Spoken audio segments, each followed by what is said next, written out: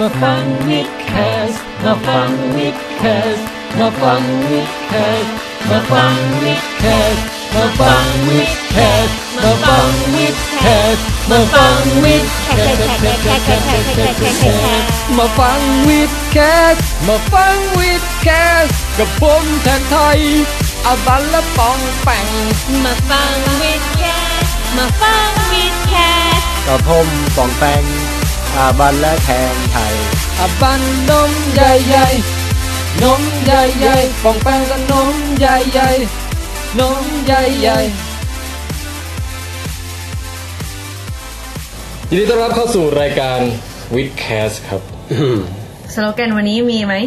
รายการที่คุยกันตั้งแต่เรื่องราวของควาร์กที่อยู่ในโปรตอนของอะตอมของ DNA ของแบคทีเรียที่อยู่บนขนขาของแมลงวันที่เกาะอยู่บนหนวดช้างนะฮะไปจนกระทั่งถึงเรื่องราวของจักรวาลที่อยู่นอกจักรวาลจักรวาลก็พอแล้วครับพี่นอกจักรวาลเอ้าไม่แน่นะมันอาจจะมีที่เขาเรียก parallel universe ไงหรือทฤษฎีที่บอกว่า Big Bang อาจจะมีหลาย Big Bang คือแบงกันหลายหนเลยแบงหลายหนเลยฮะโอ้โหน่าจะมีเรื่องราวที่ได้นำมาเล่าให้ฟังแต่ไม่ใช่วันนี้นะวันนี้เลยครับพอดีเลยครับจริงเหรอพอดีเหรอเฮ้ยนี่เป็นเมาไม่ได้เตรียมเลยฮะจริงเหรออย่างไรก็ตามครับเดี๋ยวสวัสดีครับผมแทนไทยประเสริฐครับดิฉันอาบันสามัญชนค่ะครับผมปองแปงครับครับผมอาบันอาบันวันนี้นะฮะจะมาในรูปแบบเขาเรียกว่าสูงสุดคืนสู่สามัญนะโอ้นี่มันคือยังไงคือจากที่ผ่านมาเนี่ยอาบันก็พยายามที่จะแบบว่ามีเรื่องมีราวอะไรมาเล่าให้ไม่น้อยหน้าหนุ่มๆทั้งสองผลคือแต่ว่าช่วงหลังๆเนี่ยอาบันเนี่ยเราจะไม่พูดเรื่องแป๊กแล้วกันนะแต่แค่จะบอกว่าอาบันมีภาระหน้าที่การงานที่หนักหน่วงมากช่วงนี้เริ่มต้นทำงานประจำหลายที่พร้อมๆกันตอนนี้เริ่มแล้วด้วยใช่ไหมฮะเริ่มมาเดือนกว่าแล้วค่ะโอ้โหครับก็เลยอาบันก็เลยมาระบายความในใจว่าอยากจะกลับสู่การเป็นสามัญชนดีกว่ายินดีต้อนรับฮะขอบคุณค่ะสวัสดีค่ะเพราะนั้นหน้าที่ของอาบันวันนี้ก็คือฟังอย่างเดียวฮะเหรอคะแล้วก็เมนได้ไหมฮะได้เนี่ยหน้าที่ของสามัญชนก็คือว่าฟังแล้วก็ถามดักก็คือเหมือนบทบาทแรกใช่คือเราจะไปพยายามเป็นในสิ่งที่เราไม่ได้เป็น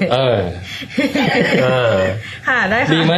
ลองดูให้อาบันพูดเองดีอ่ะเพราะว่าเดี๋ยวลองดูไม่ก็ดีแล้วก็ลองดูว่าเป็นยังไงโอเคครับฮะแล้วปองแปงล่ะครับสัปดาห์ที่ผ่านมามีเรื่องอะไรตื่นเต้นบ้างอันดับที่1คือ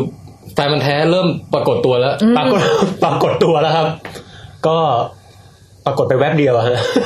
แต่ก็สร้างสีสันนะสร้างสีสันได้เล็กน้อยฮะเขายังชั่วใครที่ยังไม่ได้เห็นการปรากฏร่างของบองแปงพูดแล้วแบบไปดูในคลิป YouTube ได้นะครับโผล่มาแค่ประมาณ10 วินะฮะใครหาเจอนี่ถือว่าเก่งมากอะฮะเป็นการแบบเขาเรียกรีวิวไว้ก่อนจะบอกไหมอยู่นาทีเท่าไหร่คลิปไหนอะไรไงก็เสิร์ชดูนะฮะคลิปล่าสุดมันจะแบ่งเป็น4อันนะครับนาทีสุดท้ายฮะสุดท้ายพอดีเลยนะนาทีสุดท้ายเลยฮะเป็นการเปิดตัวที่แรงมากอ่ะเมื่อกี้เพิ่งดูกันไปวูบเดียวแต่ว่าแม่ผมเนี่ยรอดูตั้งแต่21:30นะครับวันนั้นไม่ยอมไปไหนฮะก็ดูมาตลอดจดจ่อมาตลอดถึงกับโทรถามผมวันนั้นผมไม่ได้รับฮะปรากฏว่าผมมาปุ๊บเอาไปแล้วเหรอจบแล้วแต่ว่าคราวหน้านี่จะได้แข่งจริงยังครับเอายังอีกใช่ไหมแต่จะมีการเปิดตัวแบบเป็นทางการแล้วฮะคราวนี้คือจะแนะนำว่านี่คือคุณอาจวรงค์อะไรอย่างเงี้ยจะมีผู้ฟื้นคืนชีพเพราะการโหวตอะไรเทือกนี้โอเคเดี๋ยวจะติดตามดูฮะครับแต่ก็แวบเดียวอีกฮะเอาประชาสัมพันธ์ให้เสร็จเลยไหมอะไรนะเปิดฟ้าหาดาวอีกรอบนึงอันนี้จริงๆขอแจ้งผลการประชาสัมพันธ์ดีกว่าเพราะว่านี่คือปิดรับสมัครไปแล้วใช่ไหมปิดรับสมัครแล้วครับปิดยาวเลยฮะต้องบอกนิดนึงว่า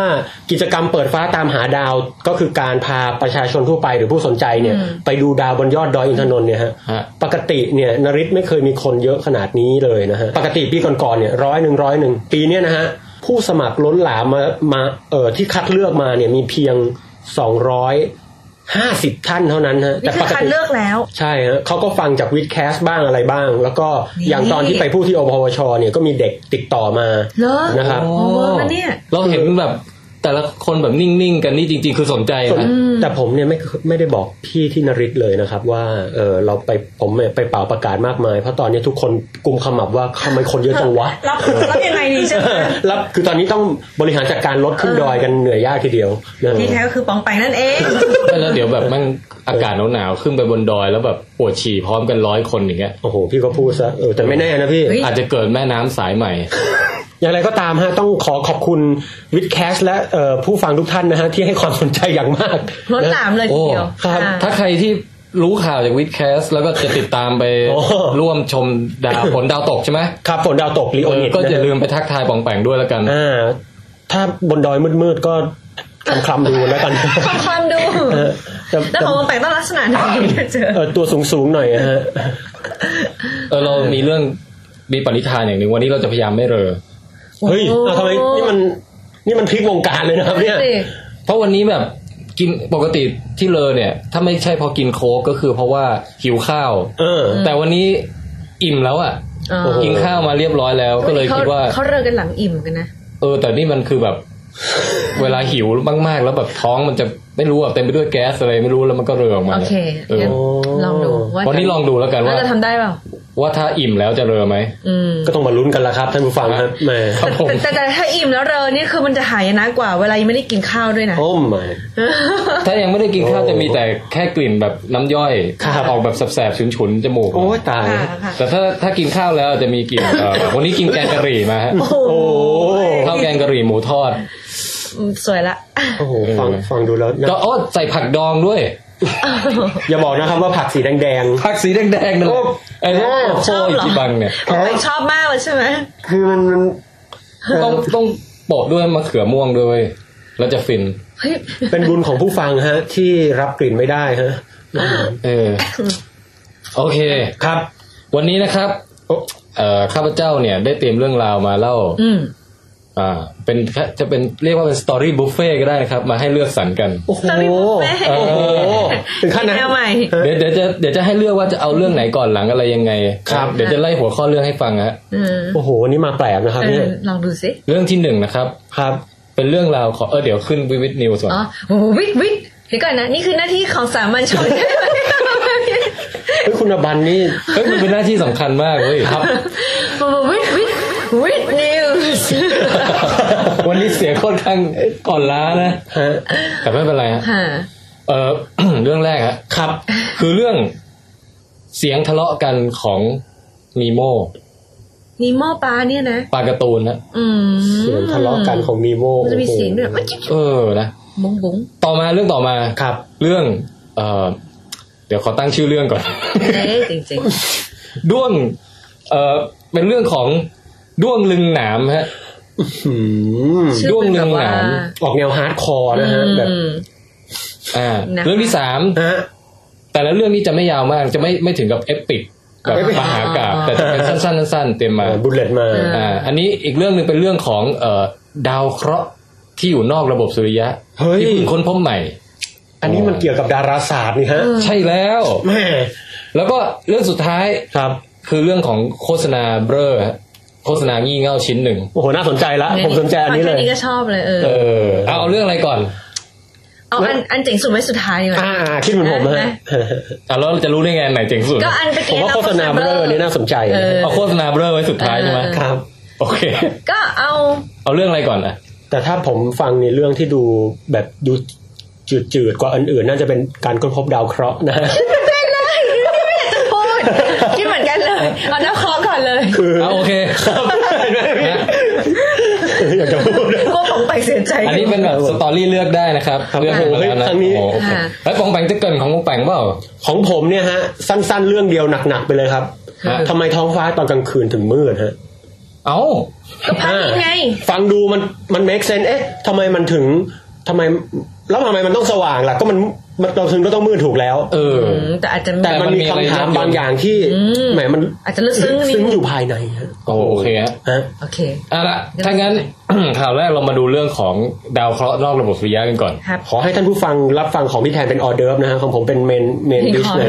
พูดซะตัวเองสำคัญดาวเคราะห์นอกระบบสุริยะเนี่ยภาษาอังกฤษเขาเรียกว่า exoplanet สั้นกว่ากันเยอะเพราะเราเรียก exoplanet ดีกว่า EXO แปลข้างนอกเงี้ยเหรอใช่ exoplanet นี่วง EXO เกาหลีก็แปลว่าวงข้างนอกสิมันมีวงบอยแบนด์ EXO ด้วยมีด้วยเหรอพี่มีอ่ะไม่ใช่ EXO แบบ EXO เสือนี่หน้าที่สามัญชนไงต่อก็คือไอ้ exoplanet เนี่ยนะคือจริงๆมันเป็นความใฝ่ฝันและที่อยู่ในจินตนาการของมนุษย์เนี่ยมานานแล้วว่าเราอยากจะค้นพบดาวเคราะห์ที่อยู่ไกลออกไปอ่ะที่ไม่ใช่มีอยู่แค่แบบเมื่อก่อนมี9ดวงตอนนี้ก็เหลือ8ดวงที่อยู่ใกล้ๆในอะไรในย่านเดียวกับเราเนี่ยแต่แบบต้องไกลออกไปอ่ะเราจินตนาการถึงดวงดาวที่แบบแปลกๆถ้าใน Star Wars ก็มีดาวฮอสดาวทาทูอีนอะไรไม่มีใครเป็นเนิร์ดเป็นกี๊กอะไรกันเลยใช่ไหมไม่รู้จักอ่ะรู้จักแต่ดาวนาเมกดาวนาเมกอะไรอย่างเงี้ยดาวไซย่าอะไรอย่างเงี้ยไซย่ารู้จักอ่ะบอลป่ะโอ้โหถูกครับแล้วก็ปรากฏว่าช่วงหลังๆมาเนี้ยก็ได้มีการค้นพบจริงๆยืนยันได้จริงๆว่าดาวฤกษ์ดวงอื่นๆในจักรวาลในกาแล็กซี่เราเนี่ยมันก็มีดาวเคราะห์ที่โคจรอยู่รอบมันเหมือนกันนะแล้วก็เขาเริ่มตั้งแต่เริ่มค้นพบมาในตั้งแต่ประมาณปี1995นี่เพิ่งไม่นานนี่เองครับจนกระทั่งถึงปัจจุบันเนี่ยสามารถคอนเฟิร์มได้แล้วถึง800กว่าดวงโอ้เยอะนะแล้วก็แน่นอนโจทย์หนึ่งที่สำคัญก็คือว่าครับแล้วดาวเหล่านี้มันจะมีสักดวงบ้างไหมที่มีมนุษย์มีชีวิตที่จะมีสิ่งชีวิตที่ซับซ้อนอาศัยอยู่ใช่ไหมครับแล้วก็ที่ผ่านๆมาเนี่ยก็มีนะที่มีเจอบางดวงนะที่ว่ามันเข้าเขาอ่ะคือเข้าเขาคือว่าขนาดเนี่ยแต่ไม่เข้าเราเลยคุณสามัญชนเดี๋ยวจับบูชายันเลยต่อครับพี่แทนคือที่เขาเจอที่เข้าเขาคือที่เจอส่วนใหญ่เนี่ยมันจะเป็นคล้ายๆแบบดาวเคราะห์ที่แบบใหญ่อ่ะใหญ่แบบบะเทิงแบบประมาณพอๆกับหรือใหญ่ยิ่งกว่าดาวพฤหัสอะไรเงี้ยซึ่งดาวพฤหัสนี่ใหญ่มากนะใหญ่แบบว่าทุกดาวเคราะห์ในระบบสุริยะรวมกันยังมีมวลไม่เท่าดาวพฤหัสอ่ะแล้วพระอาทิตย์อ่ะพระอาทิตย์ไม่นับไงนะดีแล้วถามมาถ้าไม่แน่ใจอะไรก็ถามมาพูดง่ายๆก็คือพุธศุกร์โลกอังคารเสาร์ยูเรนัสเนปจูนเนี่ยเอามาจับมาขยำรวมกันเอาไปชั่งนี่ยังเนื้อมันยังไม่เท่าดาวพฤหัสเลยโอ้โหก็คือว่าเวลาเราเจอดาวเคราะห์ที่อยู่นอกระบบสุริยะออกไปเนี่ยส่วนใหญ่มักจะเจอดวงเบิ่มๆอย่างนั้นนะซึ่งมันก็แบบมันไม่ค่อยน่ามีลุ้นที่จะให้มีสิ่งมีชีวิตเท่าไหร่เพราะส่วนใหญ่มันจะเรียกว่าเป็นพวกแก๊สไจแอนท์ไงก็เหมือนดาวพฤหัสเราเนี่ยคือทั้งก้อนมีแต่เป็นกลุ่มไม่กลุ่มแก๊สอะไม่ใช่ดาวที่แบบเป็นพื้นแข็งที่ลงไปเดินได้เหมือนอย่างโลกเงี้ยนะครับตรงนี้และสาเหตุหนึ่งที่เราเจอแต่อย่างนั้นเพราะว่าถ้ามันไม่ใหญ่จริงเนี่ยเราไม่สามารถแบบดีเทคตรวจจับมันได้อย่างง่ายไงถ้ามันเล็กๆเงี้ยเราก็ยิ่งตรวจจับลำบากแต่เป้าหมายของเราคือเราอยากจะหาดาวที่มันมีขนาดพอๆกับโลกแล้วก็มีขนาดพอกับโลกแล้วก็อยู่ในบริเวณโซนที่ไม่ร้อนไม่หนาวเกินไปให้น้ำเนี่ยมันพอที่จะอยู่ในสถานะเป็นของเหลวได้ครับซึ่งถึงจะแบบมีลุ้นว่าอาจจะเจอเพื่อนอะไรเงี้ยนะที่ผ่านมาก็เคยมีเจอบ้างครับดาวที่แบบว่าเดี๋ยวนะมันชื่ออะไรแล้วนะเคปเลอร์22b หรืออะไรประมาณนี้เป็น exoplanet ดวงหนึ่งที่มีมวลประมาณไม่ถึง10เท่าของโลกคือดาวพฤหัสนี่เป็นหลายร้อยเท่าของโลกใช่ไหมแต่ว่านี่คือมีมวลมากกว่าโลกแค่ไม่ถึง10เท่าโอเคใหญ่กว่าโลกแหละแต่ว่าไม่มากกว่าถึงขนาดนั้นแล้วก็อยู่ใน habitable zone นี่ด้วยไอโซนที่แบบว่าไม่ร้อนไม่หนาวเกินไปเนี่ยเขาเรียกว่า Goldilocks zone มันมีศัพท์เฉพาะอยู่นะแต่ปรากฏว่ามันอยู่โคตรไกลอ่ะคืออยู่ประมาณ600ปีแสงจากโลกโอ้ก็เราก็แบบมันต่อให้มันน่าลุ้นก็จริงคือไอ้ดาวประเภทดาวเคราะห์ประเภทอย่างเงี้ยเขาเรียกว่าซูเปอร์เอิร์ธคือเหมือนโลกเราเนี่ยแต่ขนาดใหญ่กว่าหน่อยนึงเราก็อยากจะลุ้นว่าโอ้โหจะเจอซูเปอร์เอิร์ธนี่เราอพยพไปอยู่ได้ไหมหรือว่าอาจจะมีซิวิลิเซชันอยู่แล้วเราติดต่อเขาได้ไหมอย่างเงี้ยแต่มันก็น่าเสียดายเพราะมันโคตรไกลครับจนกระทั่งล่าสุดนี้ฮะนั่นข่าวสดๆร้อนๆนะเมื่อไม่เกินเดือน2เดือนเนี่ยเขาก็เจอดาวเคราะห์ exoplanet เนี่ยครับนอกระบบสุริยะที่อยู่ใกล้มากคราวนี้อยู่แค่ประมาณ4ปีแสงจากโลกใกล้มากอ่ะ600กับ4นี่ย่นไปเยอะนะฮะ4ปีแสงจากโลกอยู่ในระบบดาวอัลฟาเซนตูรี่ฮะโอ้ดาวชื่อดังตัวนี้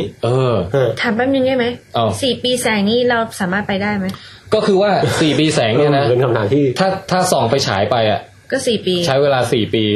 ไปถึงครับ ถ้าใช้จรวดเดินทางไปจรวดแบบเทคโนโลยีปัจจุบันเนี่ยจะใช้เวลาประมาณ 40,000 ปีเท่านั้นเอง 40,000 ปี 40,000 ปีครับ อ๋อ แต่นั่นคือจรวดปัจจุบันไง ไม่แน่จรวดอนาคตอาจจะสัก10 ปีอะไรอย่างงี้20 ปีอะไรก็โอ้พูดสดีจาก4 ปีแสงแล้วก็โอ้เราจะได้ไปสำรวจแล้ว40,000 ปีมันก็เป็นความหวังเล็กๆแต่ว่าไอ้ระบบดาวที่เขาเจอเนี่ยคุณอวันนี่พูดเย็นดิเฮ้ยมันน่าตื่นเต้นเลย คืออย่างน้อยมันก็มีความคืบหน้าคุณแหมใจเย็นดิ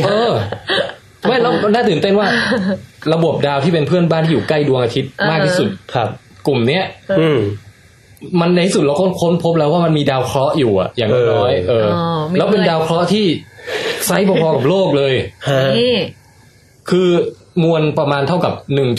1.13 ของมวลโลกหรือประมาณนี้คือไซส์ใกล้เคียงกันมากคือไซส์ในเชิงมวลนะส่วนขนาดว่ามันใหญ่เล็กอะไรนี่ก็อีกเรื่องนึงแล้วนี่คือส่องกล้องไปเจอเหรอเดี๋ยวจะเล่าให้ฟังว่าเขาเจอได้ยังไงแต่ว่าก่อนอื่นมาดูคุณสมบัติดาวนี้นึงคือแบบพอเจอขนาดเท่านี้ปุ๊บมีลุ้นเลยครับแต่พอไปดูว่ามันระยะห่างจากดาวฤกษ์ของมันแค่ไหนเนี่ยปรากฏว่าห่างแค่6 ล้านกิโลเมตรซึ่งถ้าเกิดโลกเราอยู่ห่างจากดวงอาทิตย์เท่าไหร่1 หน่วยดาราศาสตร์แต่ไม่รู้ว่ากี่กิโลครับคือประมาณ120 กว่าล้านกิโลเมตรแต่เนี้ยคืออยู่ใกล้กว่าที่ดาวพุธอยู่ใกล้ดวงอาทิตย์อีกก็เราก็ไปได้ไม่หมายถึงมันอยู่ห่างจากดาวฤกษ์ของมันคืออยู่ติดกับเตาเพลิงลูกบอลไฟอย่างมากทีเดียวใกล้มากแล้วอุณหภูมิเนี่ยประมาณ 1,200 องศาเซลเซียสนะโอ้ไม่ทุกอย่างแบบว่าร้อนระอุล้อมเหลวแล้วก็คิดดูดิมันอยู่ใกล้มากจนกระทั่งว่าปีหนึ่งของมันเนี่ยที่เวลาที่มันใช้โคจรรอบดาวฤกษ์มันเนี่ยนะดาวอัลฟาเซนตูรี่บีเนี่ยนะใช้เวลาแค่ 3.2 วันของโลกเองโอ้โหคือ3 วันปุ๊บผ่านไปแล้วปีหนึ่งบนดาวนั้นคือมันรอบเลยเพราะนั้นคือคงจะไม่มีโอกาสที่จะมีชีวิตอยู่แต่อันนี้ถามเพราะว่าเห็นบอกว่ามันอยู่ใกล้ขนาดนี้แต่ว่าน้ำหรือว่าไอโซนที่ว่านี่ก็คืออยู่นอกโซนไงอยู่นอกโซนแต่ดวงเนี้ยมันน่าสนใจตรงที่ว่ามันเป็นดวงที่ใกล้ที่สุดตั้งแต่เคยมีการค้นพบมาแล้วเราส่องกล้องไปเห็นตกลงยังไงโอเคเดี๋ยวเล่าเรื่องไออัลฟาเซนจูรี่คร่าวๆให้ฟังนิดหนึ่งว่ามันเป็นดาวฤกษ์ที่แบบมันไม่ได้มีแค่ดวงเดียวนะมันมีให้มองปันช่วยเสริมด้วยก็ได้มันมีอัลฟาเซนจูรี่A กับ B เป็นดาวคู่ที่แบบดวงนึงก็ใหญ่กว่าดวงอาทิตย์หน่อยดวงนึงก็เล็กกว่าดวงอาทิตย์หน่อยแล้วก็2 ดวงนี้ก็อยู่เป็นคู่กันแล้วก็หมุนรอบฉันหมุนรอบเธอแล้วก็มีดาวเคราะห์ก็เป็นบริวารของพวกนี้อยู่อีกทีนึงที่เราเจอนี่เป็นบริวารของอัลฟาเซนจูรี่ B เดี๋ยวนะคือดาวคู่เนี่ยมันหมุนใส่กันด้วยป่ะแต่ละดวงเนี่ยโคจรหมุนรอบตัวเองแล้วมันก็จะหมุนรอบกันและกันเหมือนเต้นรำอะฮะแล้วบริวารของมันก็คือหมุนรอบไอ้2 คนนี้อีกทีอยู่วงนอกไม่ใช่แบบว่าบริวารของแต่ละลูกแล้วหมุนกันงงแต่มันก็คงมีอะไรที่ซับซ้อนในแง่การคำนวณวงโคจรอะไรที่อยู่เยอะเหมือนกันนะโอ้มากครับ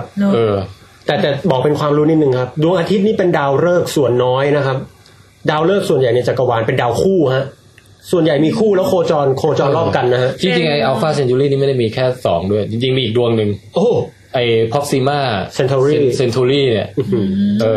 ก็คือเป็นดวงเล็กๆอีกดวงนึงที่อยู่ในระบบนี้เหมือนกันฟีเจอริ่งกันฟีเจอริ่งเป็น3 ดวงเลยครับผมนะเพราะฉะนั้นถ้าเราอยู่บนไอ้ดาวเคราะห์ที่อยู่ในละแวกนั้นเนี่ยเราก็จะเห็นพระอาทิตย์ขึ้นพระอาทิตย์ตกอะไรแปลกๆแบบมีพระอาทิตย์ทีละ 2-3 ดวงอะไรก็ว่าไป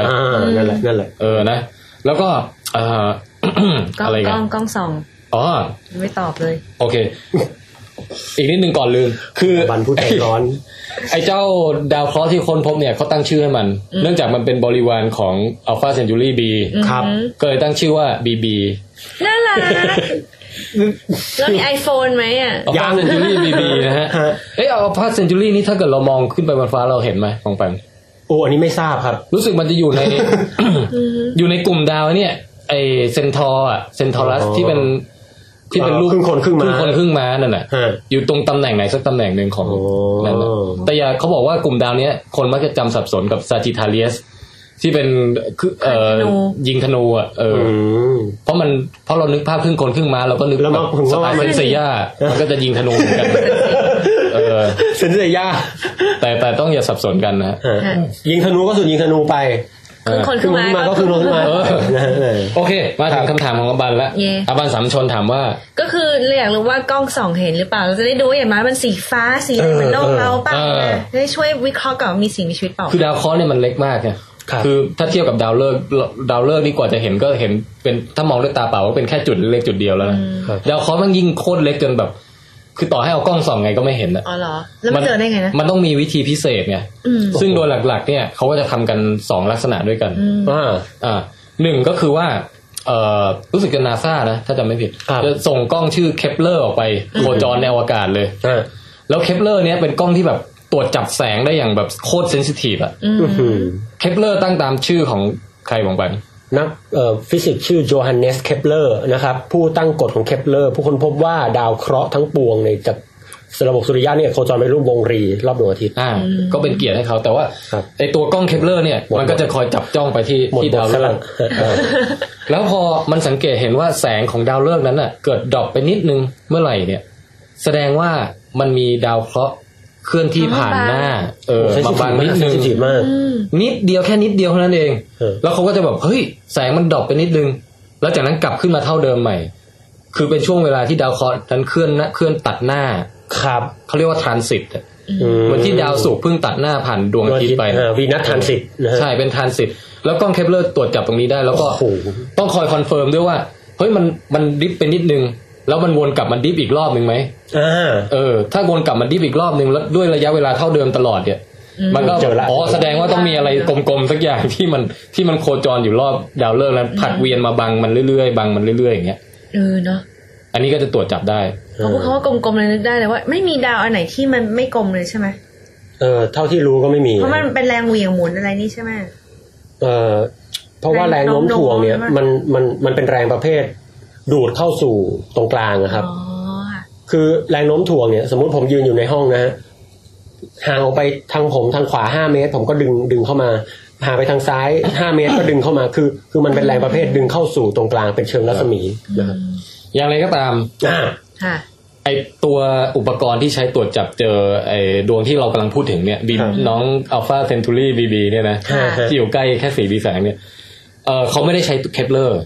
อันนี้เป็นอุปกรณ์ของทีมจากฝั่งยุโรปเขาคือ European Southern Observatory ฮะหรือย่อชื่อย่อว่า ESO เหมือนนาริสก็เป็นชื่อย่ออันนี้ของชื่อย่อเขา ESO แล้วกล้องดูดาวเขาเนี่ยจะอยู่แถวประเทศชิลีฟ้าเปิดเหรอหรือว่าไงเปิดฮะของที่นริศใช้ก็มีที่ชิลีด้วยนะหอดูดาวชิลีอันเนี้ยชื่อหอดูดาวลาซิล่าวันนี้ไม่รู้ลาซิล่าอะไรเงี้ยคือนึกถึงชิลีนึกถึงแถวบราซิลอะไรเงี้ยมันจะต้องตึงเก้หน่อยนะตึงลาซิล่าเย้ตึงก็ตึงดูเป็นหอดูดาวที่คลื่นมากแล้วก็เอาอุปกรณ์ตัวนึงไปติดตั้งชื่ออุปกรณ์ตัวนี้ชื่อว่า HAPS High Accuracy Radial Velocity Planet Searcher ฮะชื่อตะไลเป็นอุปกรณ์ที่เอาไว้เสาะหาดาวเคราะห์ที่อยู่นอกระบบสุริยะโดยเฉพาะโทษนะเขาชอบตั้งชื่อตัวย่อให้มันอ่านออกเสียงหรือมีความเท่นะครับนี่น่าสนใจมาก HAPS ซึ่งก็ไม่รู้แปลว่าอะไรเหมือนกันเป็นเครื่องดนตรีชนิดหนึ่งอาจจะเป็นพินฝรั่งอย่างนั้นปรึงนะฮะก็ไอตัวฮาร์ปเนี่ยทำงานแตกต่างจากเคปเลอร์นิดนึงครับมันใช้อีกหลักการหนึ่งเขาเรียกหลักการอะไรนะด็อปเปอร์วอบเบิลโอ้โหด็อปเปอร์นี่รู้จักก็คือการอันนี้จะอธิบายให้ฟังแล้วให้มองแปลงเล่าดิมองแปลงรู้จักด็อปเปอร์ด็อปเปอร์คือการเปลี่ยนแปลงความถี่ของที่เราวัดได้เนื่องจากแหล่งกำเนิดเคลื่อนที่นะครับหรือเนื่องจากตัวเราเนี่ยเคลื่อนที่เช่นตอนรถพยาบาลเปิดหวอฮะว้าวพอมันวิ่งหนีออกไปเสียงก็จะเป็นความถี่นึงมันก็จะแต่พอวิ่งเข้ามาก็จะอ๋อเหรอมันเหมือนเวลามอเตอร์ไซค์วิ่งผ่านด้วยป่ะมันจะแบบวิวนั่นเลยฮะนั่นเลยโอ้โหชัดเลยคือถ้าเป็นโลกของเสียงแว้นผ่านบ่อยแถวนี้วิวคือถ้าเป็นโลกของเสียงเนี่ยถ้าวัตถุอะไรที่ปล่อยเสียงออกมาแล้วเคลื่อนเข้าหาเราด้วยเนี่ยไอ้คลื่นความถี่ของเสียงนั้นมันก็จะถูกอัดให้ย่นลงมาก็กลายเป็นเสียงที่สูงขึ้นแต่ถ้ามันวิ่งออกไปจากเรามันก็ถูกยืดออกลองดูสิคุณอาบันกำลังขึ้นเขาชนเร็วไม่พอนะครับพี่ไทยลองดูแต่ท่านคุณผู้ฟังอย่าสับสนระหว่างความถี่คือระดับเสียงเนี่ยนะฮะกับความดังนะฮะคือความดังนี่คือพูดถึงเสียงสูงเสียงต่ำเช่น เดอดังเท่ากันแต่ว่าความถี่ต่างกันทีนี้แสงก็เป็นคลื่นเหมือนกันก็มีพฤติกรรมคล้ายๆกับเสียงเหมือนกันครับก็คือถ้าดาวมันส่องแสงมาเนี่ยแล้วมันกำลังเคลื่อนเข้าหาเราด้วยครับผมมันก็จะเกิดปรากฏการณ์ดอปเปอร์เหมือนกันแต่ถ้ามันเคลื่อนเข้าหาเราไอแสงนั้นก็จะถี่มากขึ้นสีมันก็จะเปลี่ยนไปโอเคถ้าเกิดว่าถ้ามันเคลื่อนเข้าหาเราอย่างรวดเร็วสีมันก็จะถูกดันไปทางออกฟ้ามากขึ้นเขาก็จะเรียกว่า blue shift นะแต่ถ้าเกิดมันกำลังเคลื่อนออกไปจากเราคลื่นความถี่แสงมันก็ดึงให้ห่างขึ้นก็ออกไปแดงมากขึ้นก็เป็น red shift อันนี้ก็ปรากฏการณ์ดอปเปอร์ครับทีนี้เอามาตรวจจับดาวเคราะห์ได้ยังไงก็คืออย่างนี้ฮะนึกภาพว่า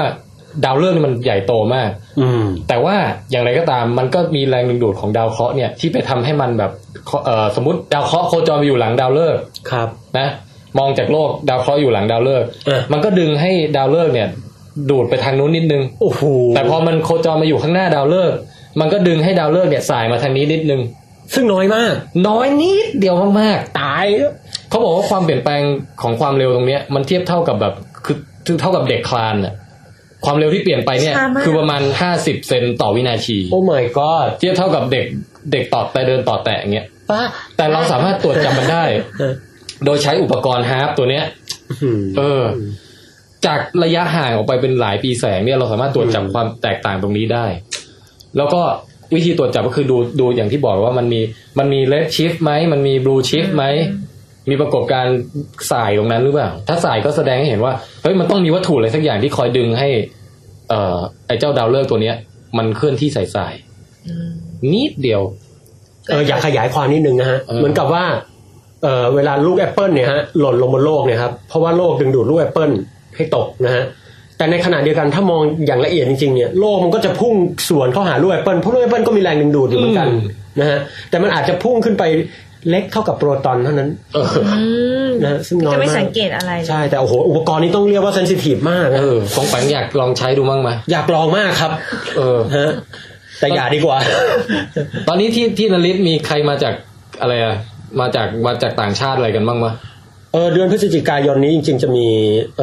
คนหนึ่งฮะชื่อคริสโตเฟอร์โกะนะฮะเป็นอะไรกับเบนโกะเปล่าไม่ใช่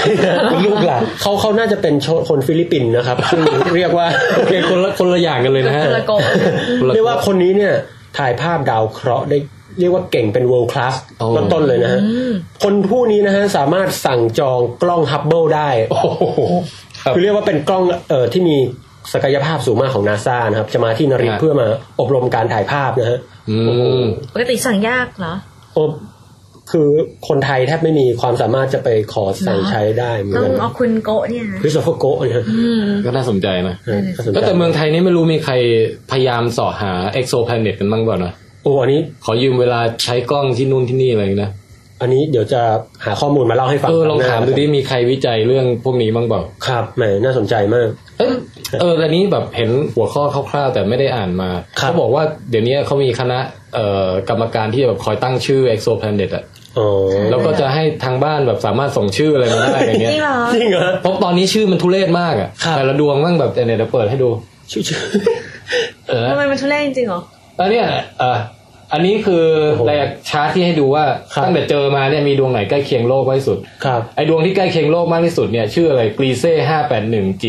กรี581กรีเซ่ 581G ชื่อคนหรือเปล่านามสกุลคนเจออีกดวงนึงที่เล่าให้ฟังไปเมื่อกี้เคปเลอร์ 22B อย่างเงี้ยฟังเหมือนแบบขนาดอะไรสักอย่างดวงนี้ฮะHD 403โอ้โหแล้วก็ชัดมากนะดวงนี้ 307G ครับดวง HD นี่ชัดมากคือเนื่องจากมันเจอเยอะแล้วเจอแบบยังไม่รู้ว่าจะตั้งชื่ออะไรให้มันดีก็เลยต้องเป็นรหัสอย่างนี้ไปก่อนนะฮะโอ้ถ้าผมส่งได้ผมส่งวิไลวัน214นะวิไลวันนี่คือฮะเป็นชื่อที่เป็นชื่อครูผมครับชื่อเขาโบราณดีผมชอบเนี่ยตอนนี้ดวงที่ได้ถูกจัดอันดับว่าทั้งขนาดและทั้งตำแหน่งเนี่ยน่าจะใกล้เคียงกับโลกมากที่สุดเนี่ยก็คือเจ้านี่ฮะคือกรีซี่ 581G นะฮะครับถ้าเราดูสถิติของมันก็จะดูว่ามีมวลประมาณ 2.6 เท่าของโลกครับนะขนาดเส้นผ่าศูนย์กลางเนี่ยแค่ 1.4 เท่าของโลกคือไซส์ใกล้เคียงนะแล้วก็ อุณหภูมิฮะประมาณ10องศาเซลเซียสก็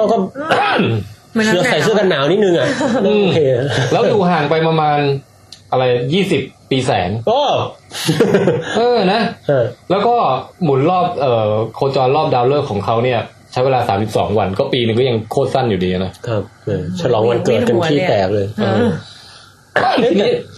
สุดท้ายของหัวข้อนี้คือว่าเรื่องอุณหภูมิเนี่ยมันต้องดูนิดนึงบางทีไม่ใช่ว่าอยู่ระยะห่างจากดวงอาทิตย์เท่านี้แล้วจะคำนวณได้เลยว่าอุณหภูมิจะเป็นเท่าไหร่เพราะว่าดูอย่างดาวอังคารกับดาวศุกร์เนี่ย